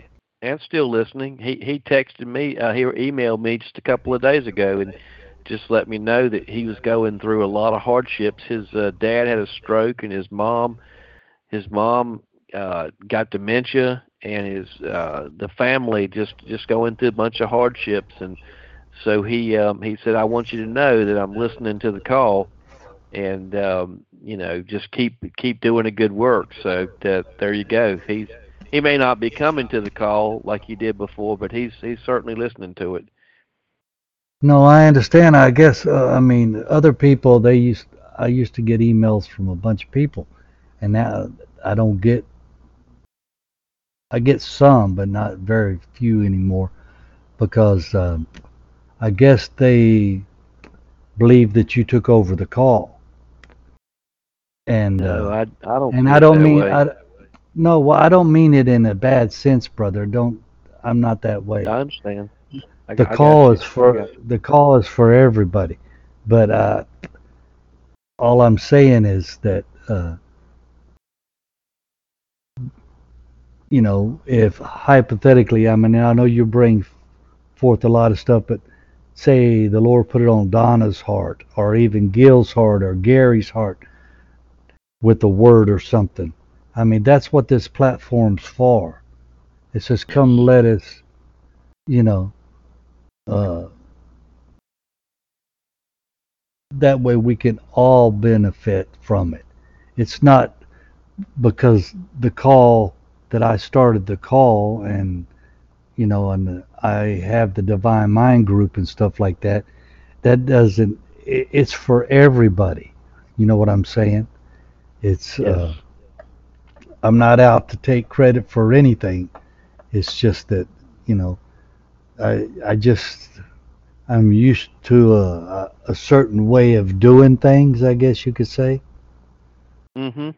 and because other people in the past that's come on there and they want to get off into about 15 different subjects. You know what I'm saying? Right. And the people saying, "Hey, what's this?" And that's the only thing. You know, it says, "Let everything be done decently and in order," which everything has been, I believe. But you know, I don't know if you remember the hecklers on the used to come on the call Oh, yes, and, yes. and all that. We don't have that problem now. Well, I want to say uh, from my perspective that I'm in total agreement with what you just said, Jim, that if anybody comes to the call and they say, "Look, the Lord has laid something on my heart to share," then speak up, and believe me, if the Lord has laid something on your heart you want to share, I'm gonna get out of your way. If I'm the speaker, I'll get out of your way. I'll go, because that's the thing, is that just this is for us to all come together and share our goal, and that we're all edified. We're increased exponentially. We're not trading, we're sharing. So Amen. yeah, man, I will get out of the way. I don't have that ego that I have to speak. I will, I remember when Patchouli came to the call that night. I was glad to just sit and listen. It was wonderful. I've been trying to ask her to come back again and share her what's on her mind and her heart. So hopefully she'll do that. Yeah, I know that one night we told her we're glad she was back. We'd like to see her back. She said she would come back, but I haven't seen her in there, and unless she's coming Good. She was good. under a different name or something like that. But uh, I would like to Yeah. see everybody come in there and have a, like you said, like we did before. Everybody you know come in there like Swamp Shaman and a lot of the others that Mhm. everybody comes in and you know what was that other gentleman's name? Your friend Gary, Matt. Matt. Yeah, and Yep. Gary too. I mean, the more people participate and be part of it, I mean, to me, I think uh, there's a, I mean, what you brought forward tonight and stuff like that, brother, that's fantastic and everything. And I'm so glad and thankful that you're here to be able to do that. Thank But you. at the same time, I'd like to, and I'm sure you do too, want people to, give feedback and also give the testimony. We want to know how they're doing and what Yeah. that divine creator's doing in their life because that lifts us up. Yes. And by any means, I'm not here to judge anybody or trying to usurp authority over nobody. You know, I mean, the only time I'd usually probably step in is if it wasn't decently and in order.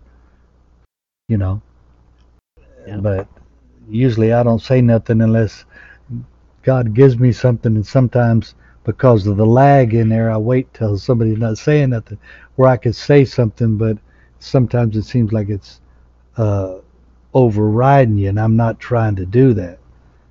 Uh, and But it's been a blessing tonight, brother, what you brought forward, and it's just fantastic. And Donna verified that there with her testimony and things like that there, and Well, is Donna still on the phone?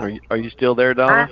I am here. I am here and listening. Yes, sir. Okay. Well, I got a song for you. I heard it today. It's the first time I heard it actually. It's called But I'm walking West. there to stay. I could have walked in there. I had to come out here to email my brother. He wanted something, and I'm gonna go back in there because he would be upset if he didn't.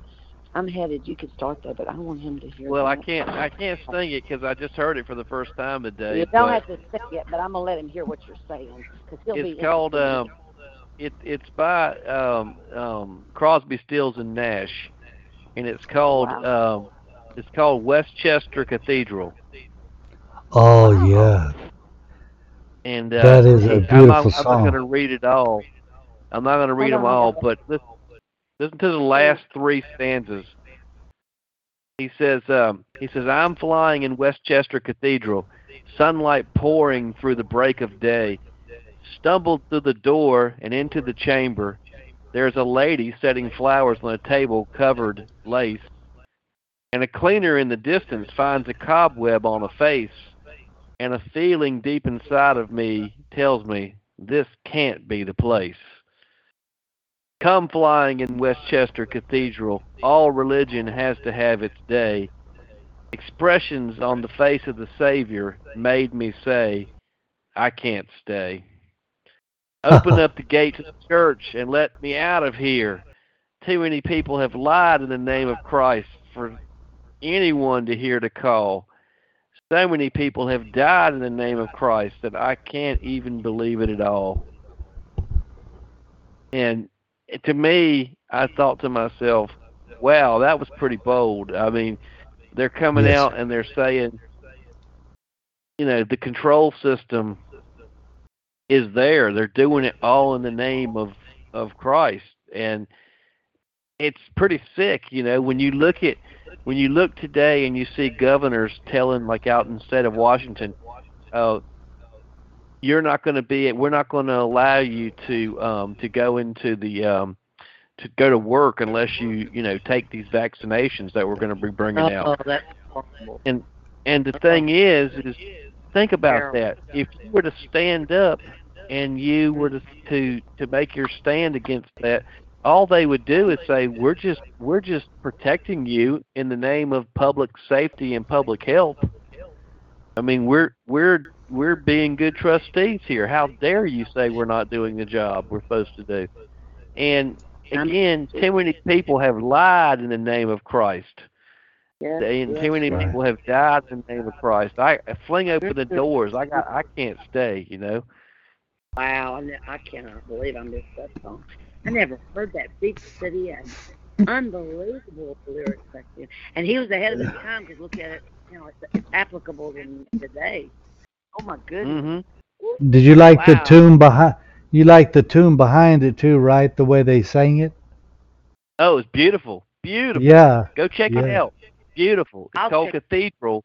It's called Cathedral by Crosby, Stills, Nash. Beautiful. It Oh might just wow. become your new favorite song. It's a really, really nice song. Yes. Wow. I heard it. I didn't realize you didn't either. Huh? He usually hears everything. He didn't even remember that. Thank you, but it gives you chill bumps because it is sad what they do in the name of religion and in the name of God. You're right. It's terrible the stuff they do. Oh, it's sad. Yeah. Well, think God, about it. Every claim please. that they've every claim. Okay. If by the way, if you guys ever want to dive into law or dive into trusts and do, hey, whatever you want to do. I mean, I could dive in there and we could take apart trusts and we could do it for 2 hours and you'd be so full of knowledge about how to set up your own trust. If that's what you want to do, I just thought this is a divine mind call. We'll just keep, but the reality is, trust is an amazing thing. And if you can find one soul in the earth that you could trust, that's a pretty amazing thing. And most people, they don't even trust their own spouse, and much less Sad. a friend. I mean, right? And if my son asked me one day, he said, "Dad, how many friends do you have?" I said, "I can count them on one hand." He said, "Really, that few?" I said, "Listen, son," I said, "the people I call friends, if I'm on the shoulder of a road and it's 12 o'clock midnight, I can call them and they will leave their bed and come get me. And I can count them on one hand. And if they called me at 3 in the morning and said I need help, I'd be like, okay, I'm on the way." Yes. Right. So if you can count two people like that in your life as a friend, then you're rich, right? And Oh yes. Well, I'd come. It just take a while to get there. I would come. I just take a day or so to get there from Louisiana. So I would sure come. I would be on my way tonight, but I'd say, Sheriff, I'm on my way. But I said I might be a little slow getting there. Bless your well, heart. I have a friend here in Raleigh, and his name's Larry. And Larry called me up one night, middle of the morning. I mean, it was probably 3 o'clock, and he said, "My son's been arrested, and I need your help." So we went down there and went to speak to the magistrate. And I told the magistrate that we were priests after the order of Melchizedek. Now, first of all, who has the courage to go down there and tell a magistrate that they're priests after the order of Melchizedek? All right, because we did. Wow. And do you know what this young kid said? He must have been 25, 26. He said, "You're not going to believe this." He said, "But you sound just like my grandmother.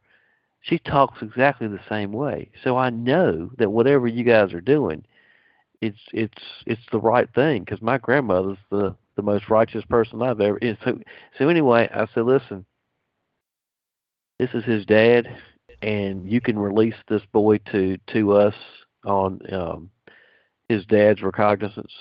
So he'll stand surety for him. And believe me when I tell you, there's nothing you can do to this boy that his dad's not going to whip his ass up and down the other side, okay?"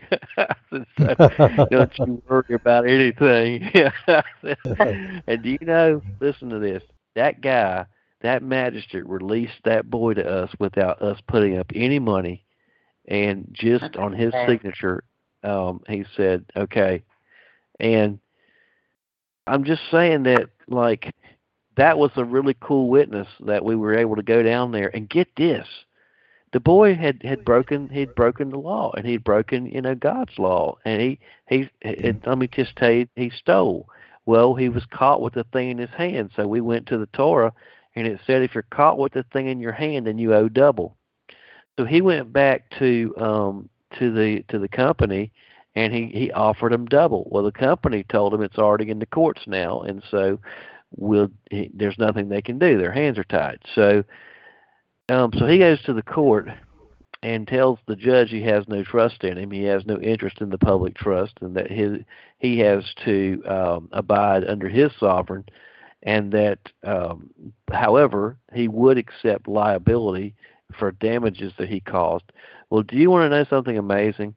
After it was all said and done, to the penny, it balanced out to exactly double what he had stolen. To the penny. And so the judge, the DA told the judge, we've never had a young man this competent come before the court. And the judge said, what do you want to do? And he said, we can't do anything with him, all right, because he's not acquiescing to our private jurisdiction. There's nothing we can do. And this young man stood up and said, I'm willing to pay court costs and any fine that you deem appropriate. And it came down to exactly double what he would have paid the other, So, I mean, it's amazing how in the end it all works out. God's able to work this thing out. You think that man's got his creations and God can't, come on, it's nothing. So, but what I mean by that, to tell you that, is that, when I find myself in trouble with certain things and I need help, all I got to do is call my friend Larry, and he's like, man, how can I help you? And it's just like that. And we don't break bread with each other. He lives probably 20 minutes from me, but we don't get together, as families.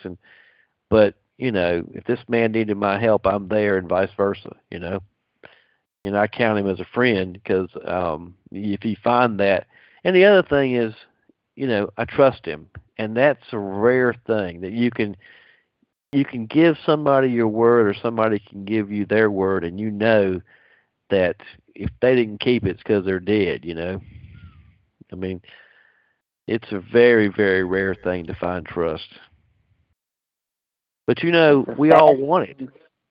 We all want to trust. You know what I mean? We want to be able to trust the government. Okay. This is where I was going to go tonight. I was going to go into this tonight. I'm going to go there real quick. If you guys will just give me a minute.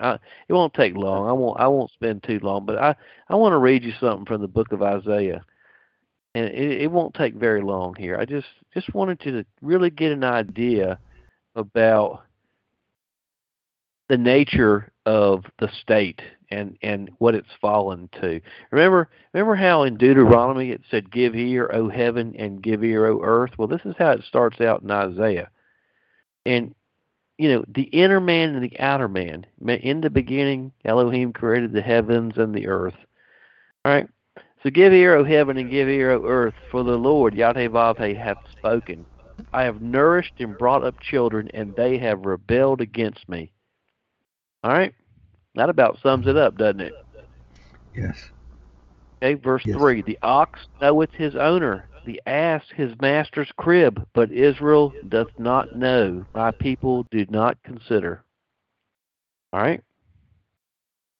Sinful nation, a people laden with iniquity, a seed of evildoers, children that are corrupters. They have forsaken Yahweh. They have provoked the Holy One of Israel into anger. They have gone away backward. Now listen to what he says here. Why should ye be stricken any more? Ye will revolt more and more. The whole head is sick. The whole heart is faint. From the sole of the foot even into the head there is no soundness in it, but wounds and bruises and putrefying sores. They have not been closed, neither bound up, neither mollified with ointment. All right, That's the state. When he's talking about the head and the body is all full of sores, that's the state. The head is the head of state, and the body is the citizenry. He said from the government to the citizenry, it's sick. The whole darn thing is sick. And look, just so we can get a really good feeling about what he's saying, it's not only just sick, it's open wounds, putrefying sores. I mean, can you imagine a carcass being eaten with maggots? That's what he's talking about. Yep. All right. He says, your country is desolate. Your cities are bound with fire. Your land, strangers devour it in your presence, and it is desolate as overthrown by strangers. And you think that the word is not real? Look, listener, the Federal Reserve the central bank has come in here and taken everything. The land has been overturned and devoured right in our presence, and we've been overthrown by strangers. Yes, sir. I mean, these international bankers, these aren't citizens of the state. You know, no, they're from another country even. They are strangers. They are strangers, yes. Yes, sir. And the daughter of Zion, I mean, look, what I'm trying to say, we always have to keep in mind, as within, so without. You always have to keep in mind. It's so easy to point the finger outward, but we have to keep in mind our own consciousness, our own flesh consciousness in regard to our spiritual consciousness. And we can realize now when he says in verse 8, the daughter of Zion is left as a cottage in a vineyard, as a lodge in a garden of cucumbers, as a besieged city. The daughter of Zion, we're talking about the daughter of the king, the city of the king. Zion is where the throne of God sits. So we're talking about a daughter of Zion is the city of the king, and it's left as nothing. Yerushalayim, let's listen to it. Yerushalayim, Yerushalayim, the city of the dove is left as nothing. It's desolate, right in our eyes. The walls are broken down, and see that great city, as within, so without. It is a mirror of the consciousness of mankind. The walls of the city, the different gates stand for the 12 faculties of mind, and they're all torn down. They're desolate. All right? So he says, except, here we are again. Isn't that amazing? Here we are again. Except that the Lord of hosts, Yahweh Sabaoth, had left unto us a very small remnant, we should have been as Sodom, and we would have been alike unto Gomorrah. Okay? Now listen to this. Now, hear the word of the Lord, you rulers of Sodom. Give ear unto the law of your God, you people of Gomorrah. To what purpose is the multitude of your sacrifices unto me? In other words, you think you're going to go to church, and you think you're going to do these charitable goods, and you think you're going to be missionaries, and you think that I give one damn about it? I mean, you got to get down with the emotion here so you can really feel you've turned this place into Sodom and Gomorrah. I mean, he flat out just said, here comes the word of the Lord. He's speaking to the rulers of Sodom. And he says, to what purpose is the multitude of your sacrifices to me? Saith the Lord, Yahweh, I am full of burnt offerings of rams and the fat of fed beasts, and I delight not in the blood of bullocks and of lambs and he-goats. Here we go, right here in the Old Testament. You remember when he said, like the preacher used to tell me, hey, Jesus did away with the blood sacrifices. Here it is in Isaiah chapter 1, verse 11. I'm done with that. This was a school teacher. I don't need that. Okay? That's not what we're talking about. This outward, if the outward action does not, it's dead. If the outward action doesn't have the intent of love, in other words, it's not spiritually sound, it's a dead deed. And so when they go and they take, okay, yeah, I just did this. I got caught sleeping with this other man's wife. So here's 5 goats, and here. Okay, there you go. I'm good. Wrong, All right. Yeah. And so he says, when you come to appear before me, who hath required this at your hand to tread my courts? So, in other words, when they come to church and they say, well, I'm here to get my credit with the Lord. I'm here on Feast of Tabernacles. I'm here. I was there for 8 days. I'm going to get my credit with the Lord. He said, who required that? I didn't require you. I didn't ask you to come. You're doing it all in flesh consciousness. There you go. And so he says, now listen to what he says in 13. He says, bring no more vain oblations. Incense is an abomination unto me. The new moons, remember how the Hebraic movement was all about keeping the Sabbath according to the moons, right? Which is how the Jewish people kept the Sabbath according to the moons. They kept their months according to the moons, and they kept their year according to the sun. Actually, they used the sun and the moon to keep their year, because their year could be, and sometimes their year could be as much as 385 days long, according to the moon cycles, if you went into 13 moons. But, all right, he says, don't bring any more vain oblations unto me. In other words, I am done with it. Incense is an abomination unto me. The new moons, now listen to this, and the Sabbaths, the calling of the assemblies. The assemblies is the Passover, the Feast of Tabernacles, the holy days, the feast. He says, I cannot away with it. It is iniquity, even the solemn meeting, the Passover. He says, get it out of here. I don't want nothing to do with it. Yes. In other words, you're either living it. You're, like Jim said at the very beginning, to believe is nothing. The devils believe and tremble. To know and to do. All right. So Yes, sir. we observe the Passover every time we have a choice. All right. Hallelujah. And okay. So he continues on. Okay. Let me get to it. Your new moons and your appointed feasts, my soul hateth. That's pretty strong. He don't say my new moons. He says your new moons and your appointed feasts. Your Thanksgivings and all this. You think you're being so holy. Your Sunday and your Saturday and all that, and you show up in your fancy clothes. He says, my soul hates it. They are trouble unto me. I am weary to bear them. And when you spread forth your hands, I will hide my eyes from you. Yea, when you make many prayers, I will not hear. Your hands are full of blood. Remember the intent behind the prayer. It matters. And so when we think about this, we think about the state, and we think about setting the narrative. Look what he says. As the head of state prays over the people and sets the narrative in their subconscious mind. Americans can do anything. Americans are this and Americans are that, right? It's just a narrative. He says, your hands are full of blood.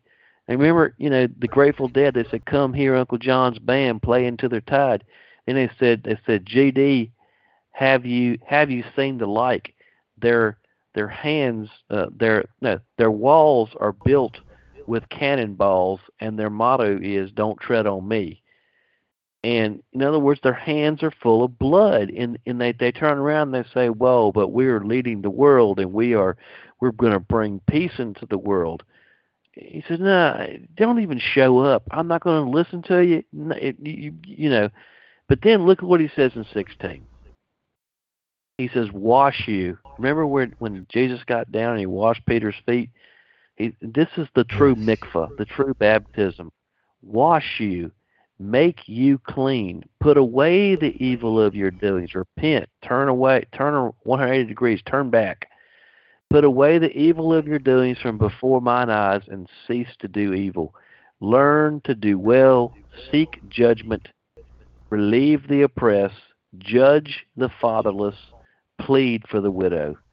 Okay, well now let's see, who is the widow and the fatherless. Now a widow has lost her husband, right? Her husband has died, right? Now think about that for a second. You have a relationship in a church.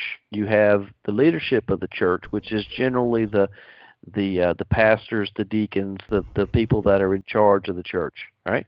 And then you have the laity of the church, the parishioners.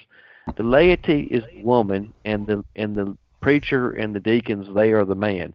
Now, if the preachers in the church, let's say you got a whole bunch of different preachers in the church, right?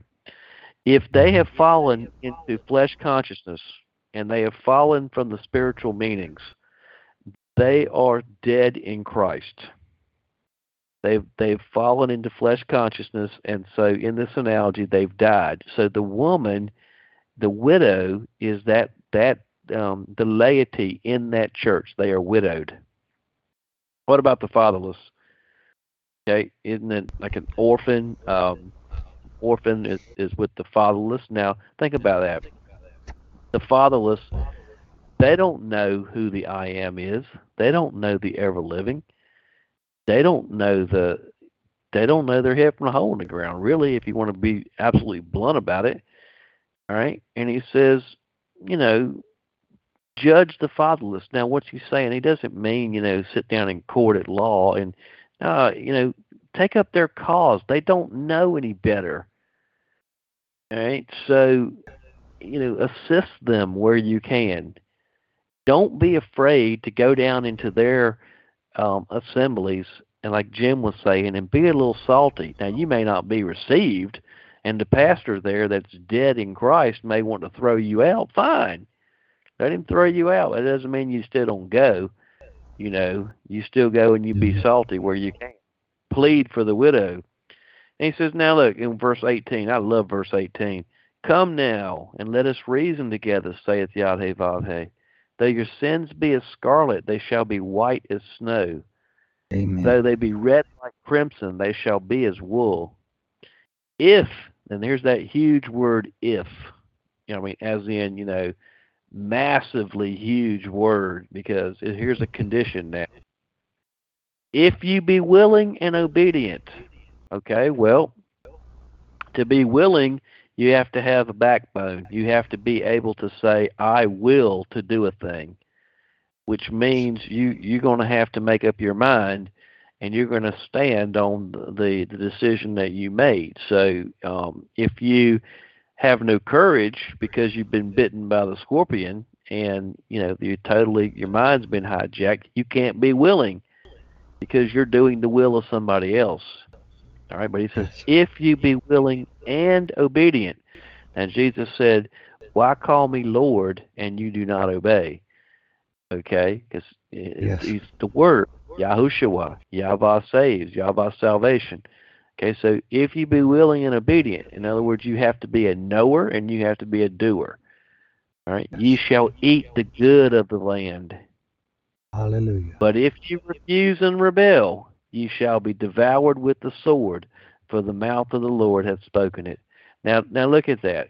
Well, what's the sword? Remember at Deuteronomy 32, verse 25, the sword without and terror within? Sword is that double-edged sword. It is the word. It is a living word. Amen. And if we choose death, if we rebel and choose death and hold up the unclean thing, we will be devoured by the sword.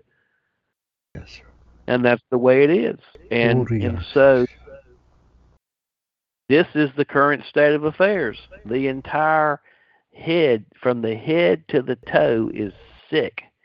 It's not just sick. Don't think of it as being like with malaria or something. It's open wounds, sore. It's putrefied sore. That's what if you want to get the image, think of a rotting carcass on the African, desert. Oh, that is horrible.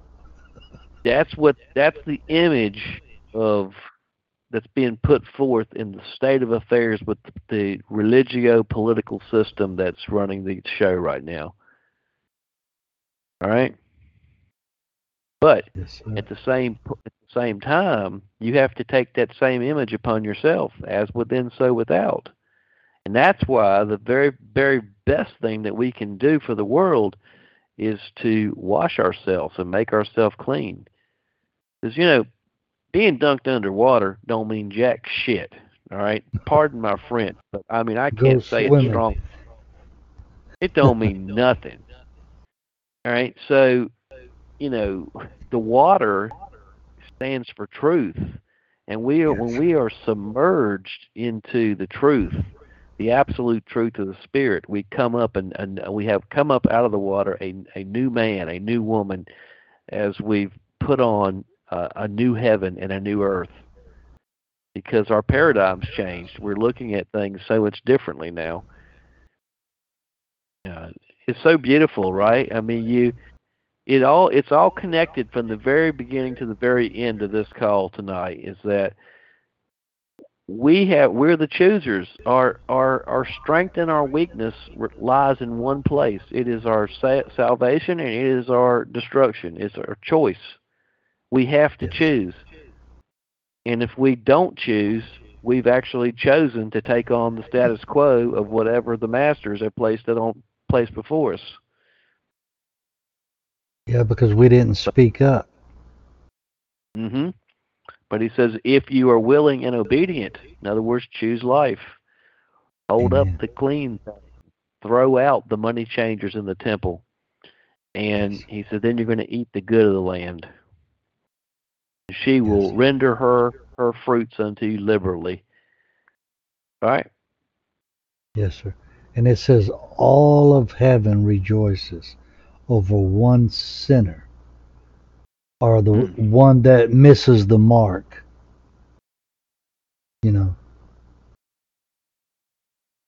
yes. that repentance. That repents and turns back. Yes. Yeah. We correct our Yeah. mistakes. He said we can run through a troop and leap over a wall. He says we'll slip and fall, but we will not utterly be cast down. He knows it's a No. growing process, but once that we understand and know, then he said, he that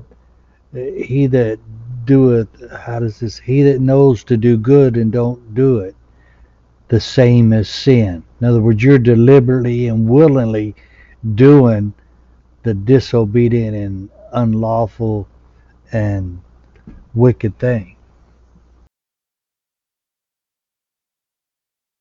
But if we It's honestly, go yes, ahead, sir. Go brother. ahead, Jim. But if we honestly, no, you continue your thoughts, sir. Go ahead. No, I already, it already I'm went sorry, by. man. No, I'm hey, sorry. I it's, go ahead. You go right ahead, I just brother. was I went ahead here to man, I tell you, you get me in Isaiah, dude. We could be here a while, but Isaiah chapter 5, first 7 verses, man, it's really beautiful. Think of this as the Garden of Eden, and remember, Eden is within you. That if once you start to open up and understand, everywhere your feet touch, everywhere your eyes, that's Eden. And in other words, Eden has plenty to go around, and um, but when you come and you find that center place where you can walk in the cool of the day with the Lord, well, you do that in your center in the Holy of Holies, where you're the high priest entering in. Okay, so now listen to this. This is the vineyard of the Lord. Now remember, there's a parable in the New Testament about these trustees the vineyard was let out to these trustees, right? Okay, now I want you to hold that in mind as you think about how the different kingdoms of the world, that these things were let out to trustees, okay? And that the vineyard of the Lord has to do, um, as within, so without. So just check yourself and really measure yourself, and then you'll get a better understanding about what's going on without you. So he says, now I sing to my well-beloved a song of my beloved touching his vineyard. My well-beloved hath a vineyard in a fruitful hill, and he fenced it, and he gathered out the stones thereof, and planted it with the choicest vine. And he built a tower in the midst of it, and also made a winepress therein. And he looked that it should bring forth grapes, and it brought forth wild grapes. All right. Well, if you go check this word "wild" out, it's like disgusting, evil grapes. Okay. In other Hmm. words, the grapes represent the fruit. And if you want to figure that out, go to Galatians and read of the 9 fruits of the Spirit. Okay. So we are the vineyard, and he's saying, look, I wanted the good fruit to come forth, the 9 good fruits of the Spirit. And I looked, and all I got was wild grapes, evil. And now, O inhabitants of Jerusalem, now Jerusalem, of course, is the city of God. So Jerusalem stands for, in Us. its elevated state, Christ consciousness. Okay, in its lower state, it's a harlot, it's bondage. Okay, it's Hagar. In its higher state, it's Sarah, the princess. Okay, and now, O inhabitants of Jerusalem, ye men of Judah, judge, I pray ye, betwixt me and my vineyard. So Judah, remember, the scepter never departs the hand of Judah. So he's asking the kings, um, I don't know, what do you think? I want you to make a judgment between what I did and what you're doing. He said, what could I have done more to my vineyard that I have not done into it? And wherefore, which wherefore just means for this cause. So let's read it like that. So for this cause, when I looked that it should bring forth grapes, brought it forth wild grapes. I mean, why in the world is it bringing forth evil when I built it to bring forth good? I gave you everything to bring forth the good and the very good, and you all chose death. All right. And now go to, I will tell you what I will do to my vineyard. I will take away the hedge thereof, and it will be eaten up, and I'm going to break the wall thereof, and it shall be trodden down. And I will lay it waste, and it shall be pruned. It shall not be pruned, nor digged, but there shall come up briars and thorns. Now remember the parable of the trees in Judges.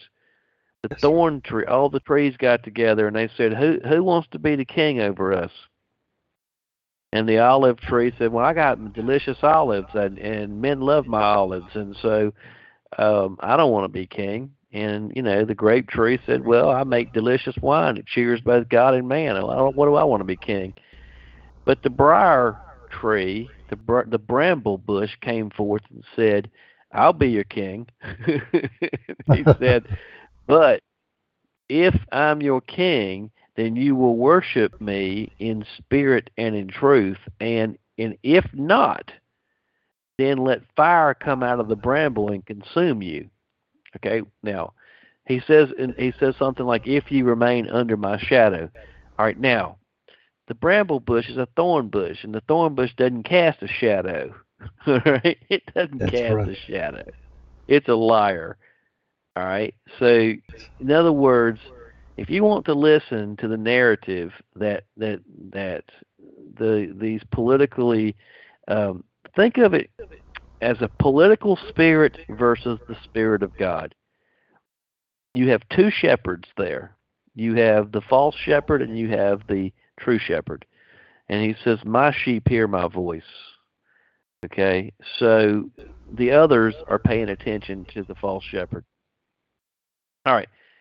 So when he says, I'm going to lay it waste and all this, that, and the other, again, if we hold up the unclean thing, he's asking us, what more did I have to do? I gave you everything.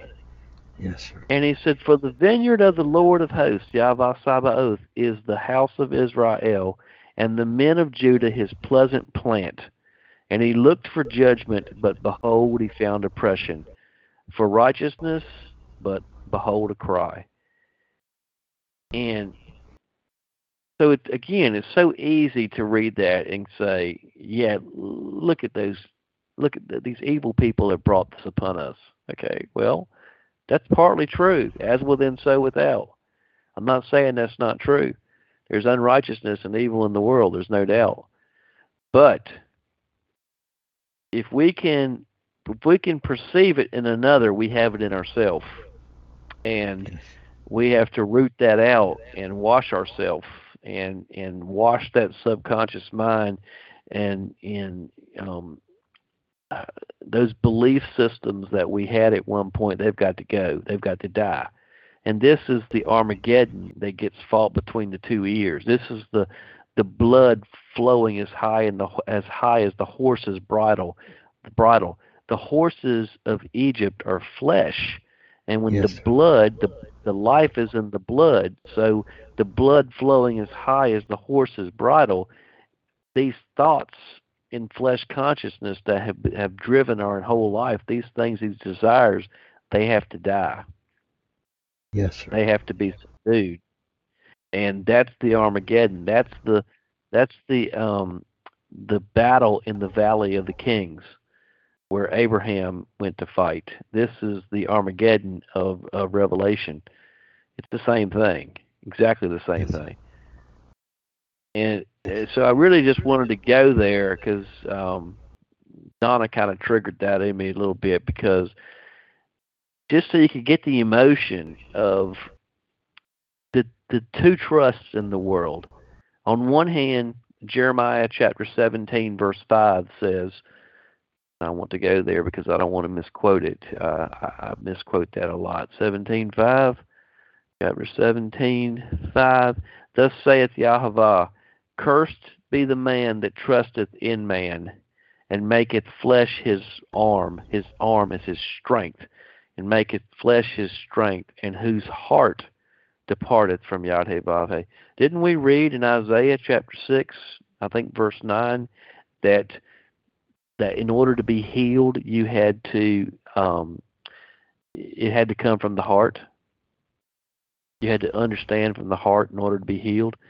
But here we read, cursed is the man who maketh flesh consciousness his strength, and whose heart departs from the Lord. All right? What happens to that man? He shall be like the heath in the desert, and he shall not see when good comes, but shall inhabit the parched places of the wilderness, in a salt land and not inhabited. And remember, we were talking earlier before about, yea, though I walk through the valley of the shadow of death, and that if that's how you're living your life, it's like walking in the desert. It's a very parched, dry thing. That's the 40 years in the desert. It's the same analogy, but we think, okay, well, this is what the Israelites did when they came out of Egypt. They had to march around out there for 40 years. Well, we inhabit all the states, and so there's two trusts. You can put your trust in the politics of man if you want to, in the political spirit of man. Okay, well, what did he say would happen if you did that? Then you would live a very dry, barren existence. He said, but what about the other opportunity here?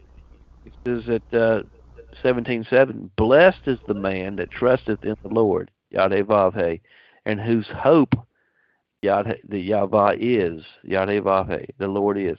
For he shall be as a tree planted by the waters, and that spreadeth out her roots by the river. Her roots, because it's the soul, right? The body is the he, and the soul is the she, by the river, and shall not see when heat comes, but her leaf shall be green, evergreen. Because you see, I believe the book of Jeremiah, God calls himself an evergreen tree. I change not, right? He says. Yes. But her leaf shall be green, and shall not be careful in the year of drought. Remember, 7 and 7? How many bang and bust cycles are we going to go through in our lifetimes before we start to realize the scriptures are true? Okay, we go through bust, through bang. Okay, and but this one who is rolling with the Lord, you got nothing to worry about. I'm not going to be careful in the year of drought. I'm rolling with the King of Kings here. Neither shall cease from yielding fruit. In other words, but look at verse 9, just so we can really get down with what's being said. The heart is deceitful above all things and desperately wicked. Who can know it? And so that's what he's saying, that we have to have understanding in the heart. We have to wash her and make her clean, the middle subconscious mind. Wash their feet. He says to Peter, if you don't let me wash your feet, son, you can't have any place with me. And so we have to wash that feet. We have to wash our faith, our trust. And it's just so beautiful when you start to read it at this level, because it's no longer a mystery anymore. It makes sense because you're putting yourself in the central character. It's your own autobiography. Amen. Yeah. Verse 10, I, the Lord. You say, Yah, Yahvah. That's what it says. I, the Lord. Yah, Yahvah. Search the heart. I try the reins, the kidneys, even to every man according to his ways and according to the fruit of his doings. That's just really kind of nice there. All right, I'll show you something that's kind of neat here. I'll show you something that's really neat, and I hope that you all will go check this out, okay? Because if you haven't caught on yet in reading Jeremiah chapter 17 here, Jeremiah is blasting the preachers and the politicians here, okay? He's taking a flamethrower with this church, all right? All right, now look how the scribes snuck in here and changed a word or two here and made it seem like, what in the world? Look at this. As the partridge sits on eggs and hatches them not, so he that getteth riches, and not by right, shall leave them in the midst of his days, and at his end shall be a fool. All right, now I want you to go check out that word partridge. And I'll go, let's see, I want to do it. I've done this work before. It's Corée, and when you go start looking to its roots, when you start tracing to its roots, you're not going to believe what you find. It's a preacher. It's a preacher. And all of a sudden, the next verse makes perfect sense. But what do you care about a partridge sitting on eggs? Because if you go check it out in the King James, on eggs is italicized. Those words aren't even in there. They added that to try to make sense of partridge, so that they hid. It's like if a preacher knows the word and doesn't teach it, and he's lording the word over the people to control them, and he's getting great gain from the people. They're he lives in a multi-million-dollar house. He says, don't worry about it. Don't worry. When you see that kind of thing, don't you worry about it, because his end has already been decreed. He's going to be cut off, and none of it is going to stay with him. At the end, he's going to be shown to be a fool. Yes, sir. All right, so the whole chapter here is about two trusts. There's only two trusts in the entire world. If you want to trust, you're Eve. Okay, you are Eve, listener, and Eve is your soul, and you are being courted by two suitors. On one hand, you have the Spirit of God. You have, and I'll just say God, the Holy. You're being courted by, I'll just say the Holy Spirit. And on the other hand, you're being courted by a political spirit, and you choose. On the right hand, there's the Holy Spirit. On the left hand, it's a political spirit. And if we choose to make our right arm flesh and rely upon spirit of man, man's ways, well, he says, well, then get used to it. You're going to live in a very dry, survival mode type of experience. It's not going to be good. It doesn't have to be that way, though. He said you can eat off the fat of the land if you are true to your first love, like Jim said earlier. Remember, Jim, when you talked about returning to your first love? Yes, sir. Yeah, that's just really beautiful, because their first love if you look at Adam and Eve as one being, their first love was Yahweh, walking in the cool of the day. That was their first love. But then a wise one came into their garden, into their state. The garden is just a state and being, and he came slipping in there, and he said, if you look up the word Nakash, you'll see it's a shining one or a wise one. And he came there and he said, "Are you sure?" You know, and doubt comes in there. You know? Yeah. And they start to. And so that's what it's always been about.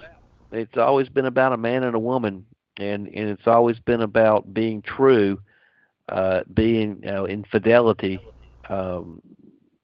verity, veritas, as they say. And so when he says don't commit adultery, you can understand this now on multiple levels now. You can see it as a man and a woman being true to each other and not sleeping around, but you can also now see it. You can put yourself in the center of that as a woman, and are you going to be true to your husband, or are you going to allow another suitor to enter into the wedding bed? Well, let's look at it from a global perspective. Look how the state had every ability to print its own money and to keep its affairs within its own body. And somebody decided way back when that we should have a central bank, and they invited the serpent into the love feast. And look what's happened. They've tried and tried to kill the serpent, and they can't seem to do it. And now who runs the show? Right? You know what I'm saying is, like, this scripture is before you set it on the end of your counter and you put it at the end of your fireplace hearth and never touch it again, you might want to pick it up and read it. All right? It's pretty amazing what's in there. But all right, I'm off my soapbox, Jim. I promise I'm not getting back on it.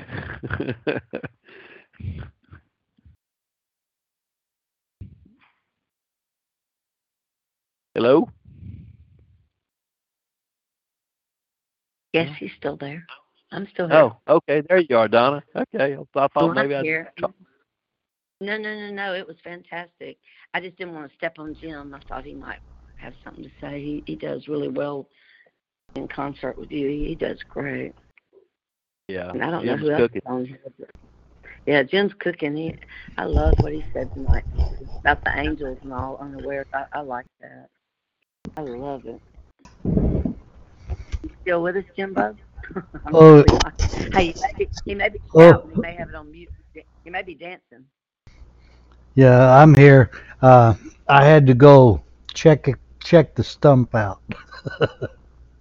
Oh, that's good. Gotta keep everything. I hear you. Since you're gonna make it to 110.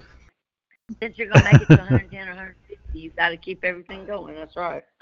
Well, I'm standing on what it says in the scripture that some will not taste death. So I plan on being here for a long time. But a nice goal. If y'all want to, we can start looking at those mysteries of the of Transfiguration. If you want, we can start talking about and digging into that if you want. I would love it. It's pretty amazing what's there. Remember when St. Paul said, he said, how long you guys going to be on the milk? He said, it's about time you should be on the meat. He said, you should be teachers already, and yet you're still on the meat. And he said, there's many things that I would love to be able to bring forth, but you guys just aren't quite there yet. And the thing is this is a divine mind call. So, I mean, if y'all want to get into some things like that, I mean, this is where we eat that kind of meat. And we just, we can start digging, because you remember when that analogy came forth a while back? It talked about how the Knights Templar were digging under Solomon's temple, and they found something there, and they brought it back to Rome, and they brought a secret back to Rome. But think about that in regard to your own perspective. When you see Solomon's temple know ye not that ye are the temple of God? Amen. And when you go read Haggai chapter 1, it says twice in chapter 1, consider your ways. And he says, look, don't build me no fancy house. He said, I don't need you to build me this, that, and the other. He said, no. You just build me what you can build me, and I will inhabit it. Don't worry about making it fancy. And that's the beautiful thing. It's all we have to do is repent and turn back. And he said, look, I will inhabit it, and it will be holy. Just turn back towards me. Turn back to my ways. Turn back to the commandments and do right. Learn to do right. And so when they're digging under Solomon's temple, they're digging into the scriptures to understand the foundation of the temple. And so that's what we're all supposed to do. We're all supposed to seek out the mystery. And we're told, seek, and you shall find. Right? Amen. And and you can look at it another way too. Sol-amon, right? Light. In all three aspects, outer sanctuary and inner court. Yes, sir. We are Solomon's temple. Yes, sir. I mean, I know what you're saying, brother, about there, but because we are light beings in a coat of skin. Yes. And you say all three aspects: the outer court, the middle court, and most holy. Sol-amon, light. It's a great and wonderful day. Yep. I mean, you know how it's all connected. So we can take Solomon's temple and we can connect it to Noah's Ark. Noah's Ark had 3 decks. And by the way, it has a hole in the top of it too, just like Solomon's temple's got a hole in the top of it. Amen. From beginning to end of the scriptures, it's talking about us. We the people. I know that's talking about I'm talking about humanity as a kind. Yes. The scriptures it's a book about who and what we truly are, and our relationship with that divine, eternal, divine spirit. That's right, but we have the choice. So it comes down to which one will we choose? Which one will we choose? Amen. And we are also the Ark of the Covenant. Of course. We are the light of that covenant if we really look at it. Well, let's look at that. For instance, you got these 2 cherubim that sit on top of the mercy seat, and their wings touch in the middle, and then they reach out to the edge of the mercy seat. That's your brain. Yes, and sir. Where they come together and they touch at the corpus callosum, and then they come out and they reach out to your skull. That's your brain. That's the cerebrum. Amen. Yeah, man. It's in the same image. And what did he say? He said, I sit on the mercy seat. It's all in us. We're built in the same. We're perfectly made, beautifully made. Yes, sir. Wonderfully made.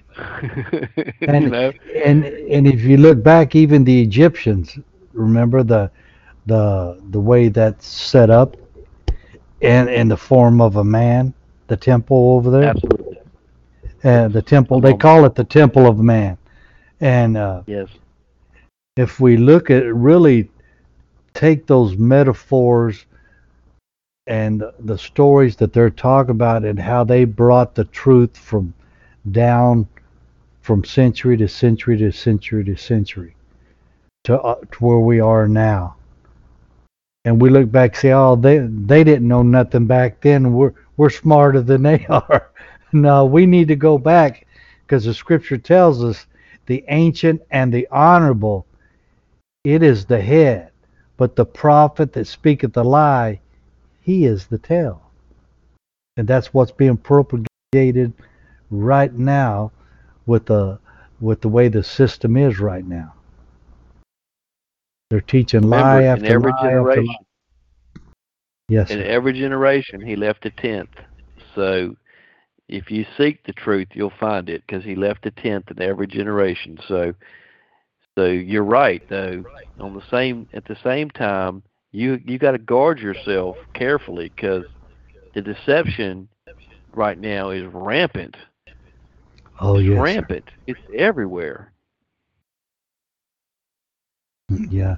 I look at when Joshua, he was going to go into the promised land.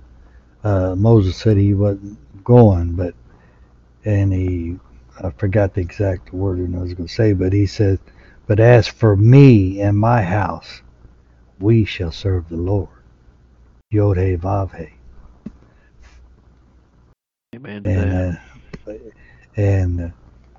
he said, you know, don't worry about what they're going to do to us physically or anything like that, you know, but respect and endure to the end.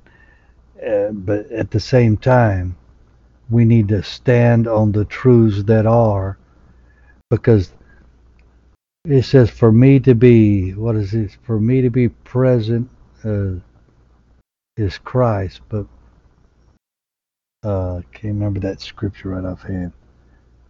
Hmm. You know, but for me, oh yeah, for me to be present is Christ, but for me to die is gain. Mm. What he means by that, we go uh, into our omnipotent self and be just as the Father is. You know, because we know all that is, but when we come into this three-dimensional body, we're focused on an individualized person that has to come here to we've kind of, how can I put it, when we came into this body, it was a fallen state. Now we have to climb back up that mountain, so to speak. We come here with amnesia, basically, and we're Yes. here to play the game while we're here and to remember who and what we truly are.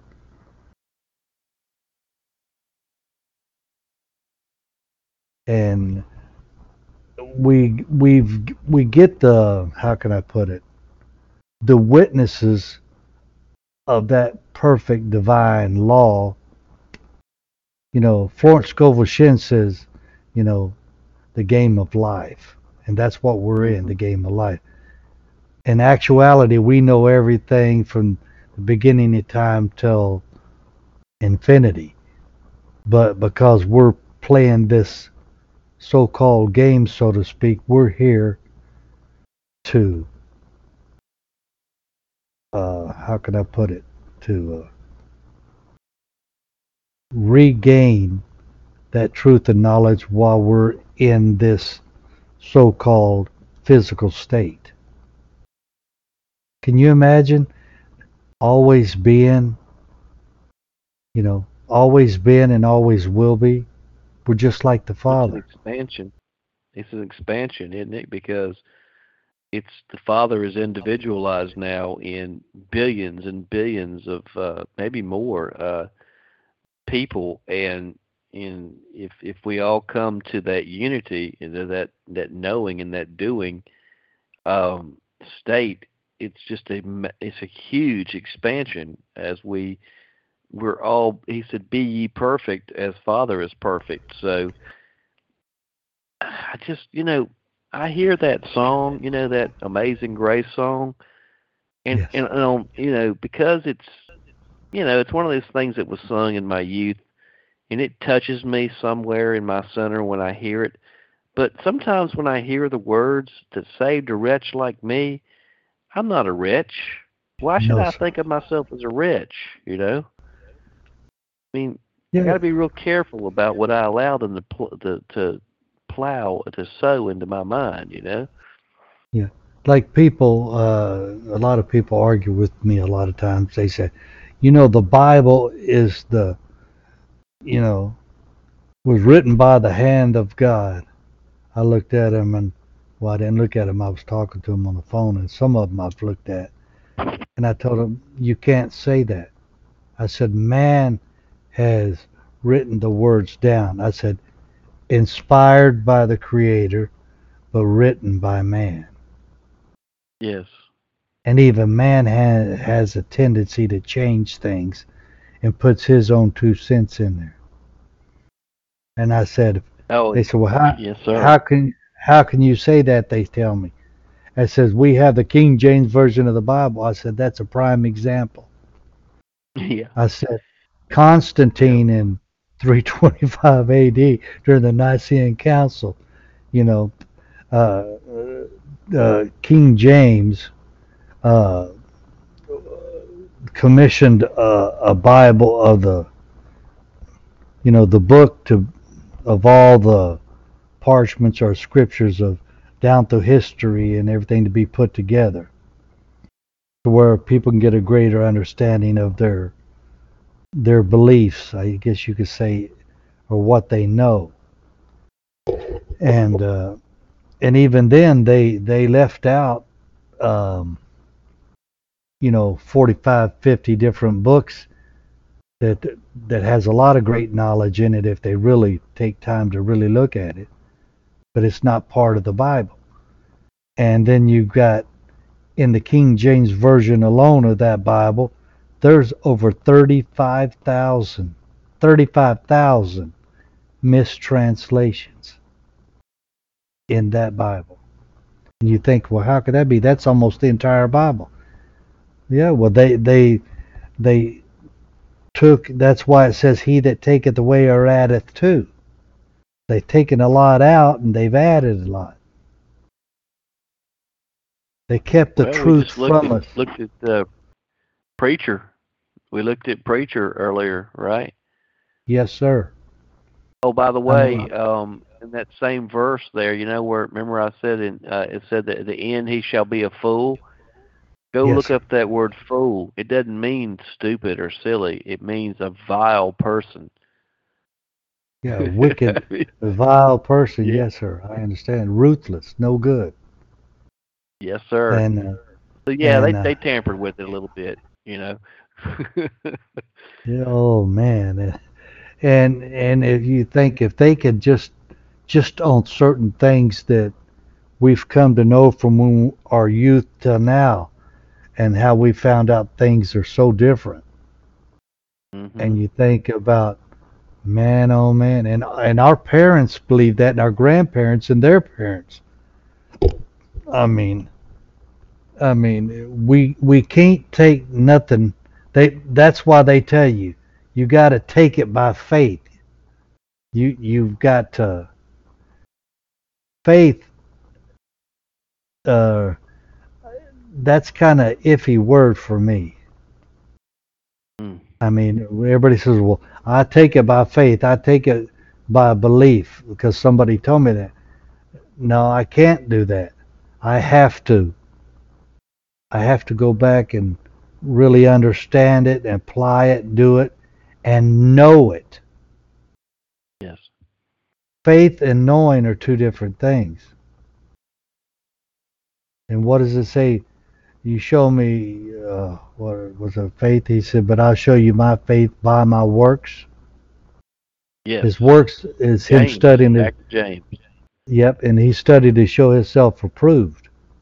A workman rightly grouping together the word. A little here, a little there, everywhere the word. You're not just going to find it in the Bible. You're going to find it in every facet of life if you look. In every Yes. Follow religion. Christ wherever he leads. Yes. Yep, and every religion is saying the same thing. The only difference, it's from their eth- ethnicity, or what am I trying to say? Their culture and Mhm. their own language. But if you but they're all saying the same thing. And here you got everybody arguing with each other because they're from India or they're from China or they're from whatever, and they're explaining it different, but they're saying it in a roundabout way the same thing.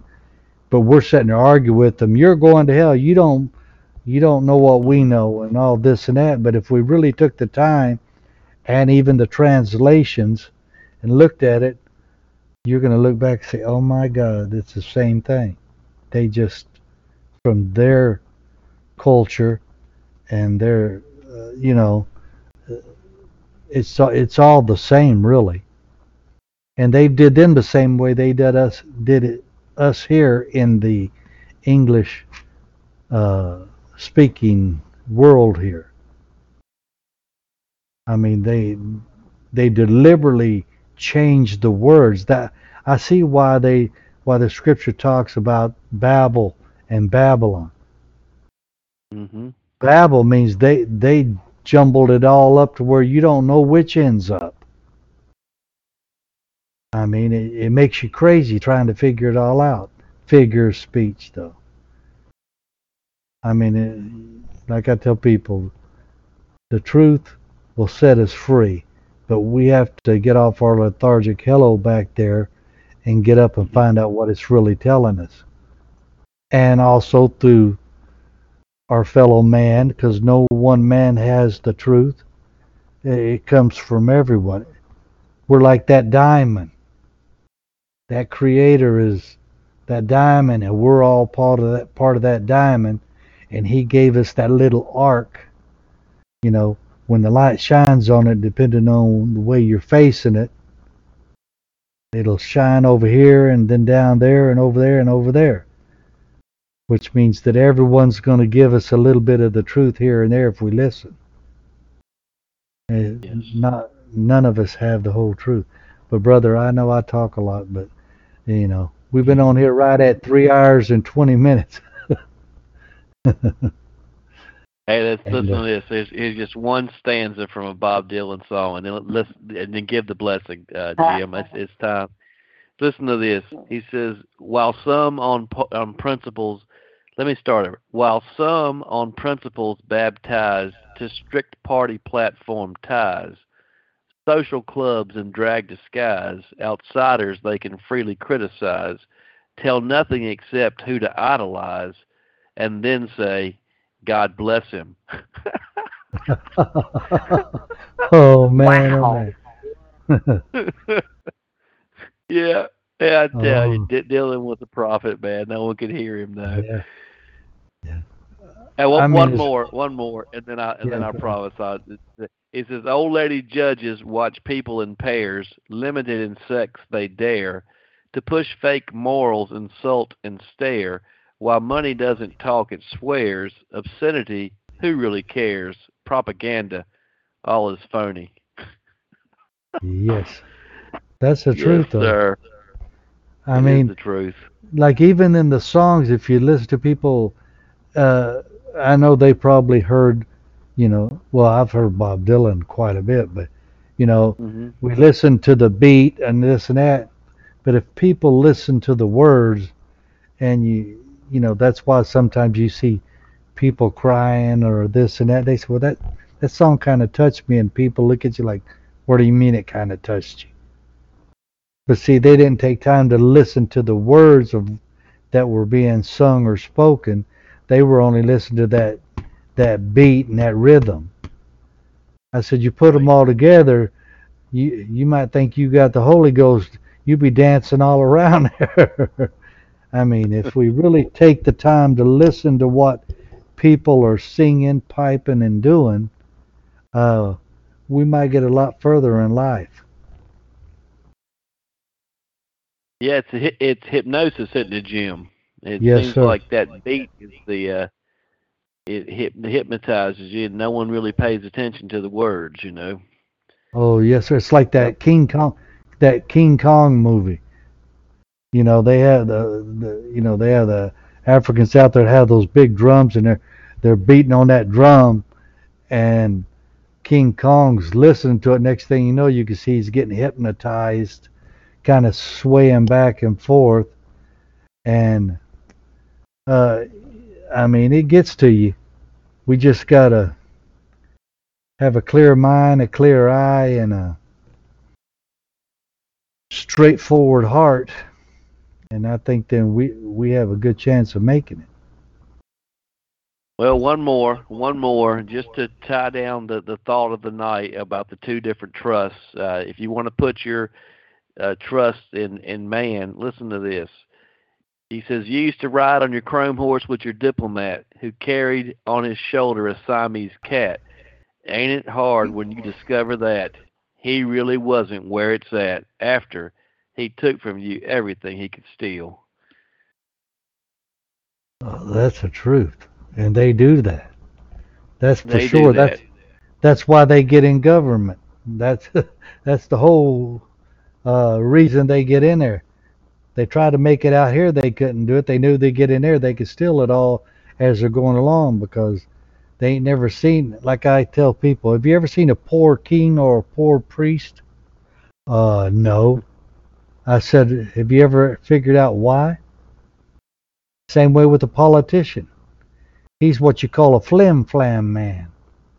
You know, Uh-oh. Puff the Magic Dragon. You listen to Yeah. that song. It'll tell you something.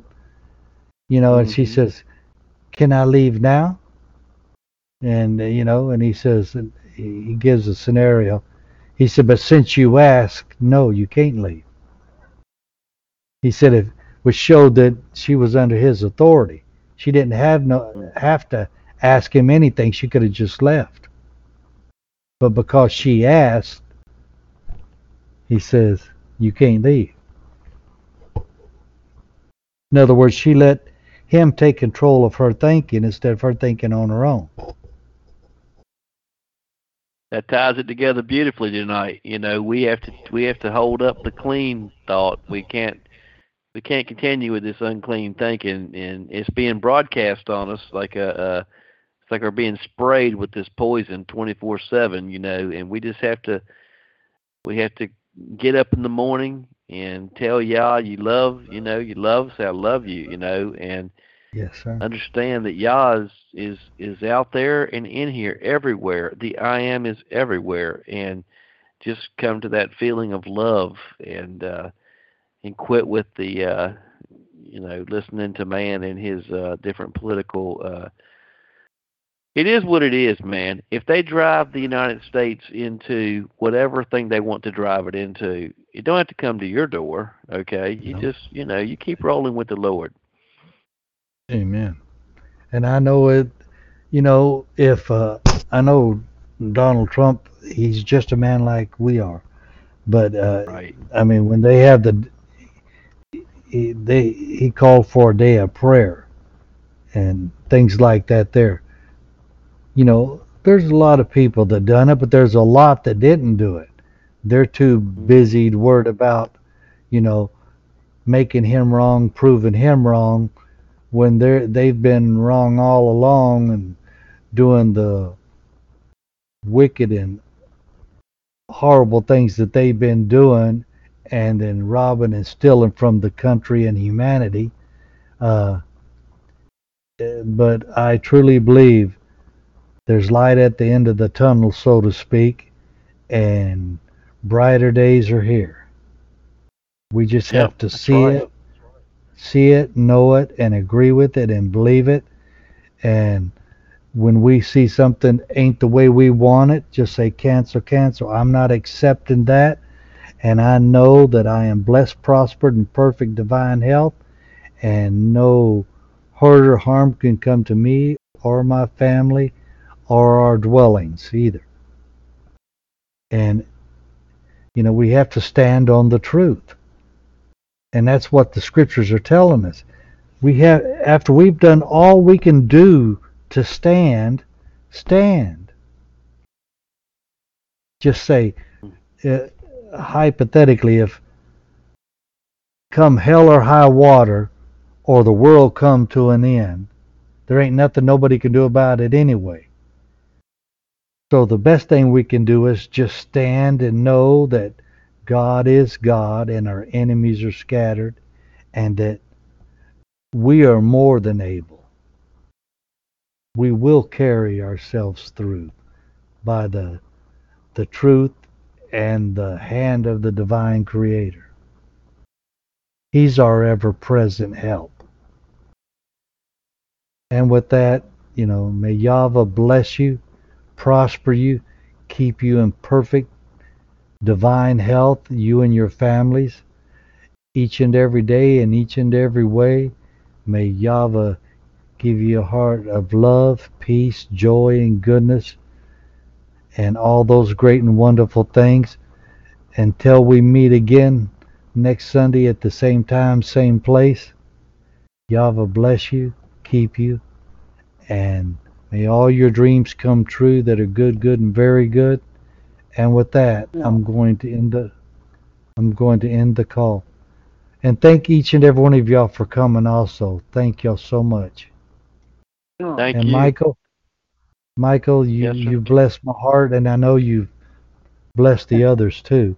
I mean, Amen. we are thankful for you being here and being part of all this here. I mean, I'm I glad to be greatly, here. I love you I all. greatly, Thank you. we love you too, and we greatly appreciate you, and I appreciate the people coming also. We love and appreciate you, and thank you again. And with that, I'm Thank going to you. end the call, brother. We love y'all. Yeah, good night. Good night, everyone. Shalom. Not alone.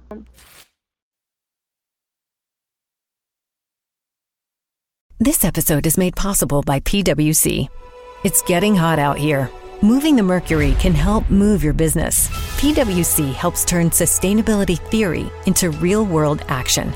Reduce your carbon footprint while increasing transparency in net zero commitments. Start with reporting to identify your climate risks and reinvent your business. Create a more sustainable business and a stronger planet. It's all part of The New Equation. Learn more at thenewequation.com.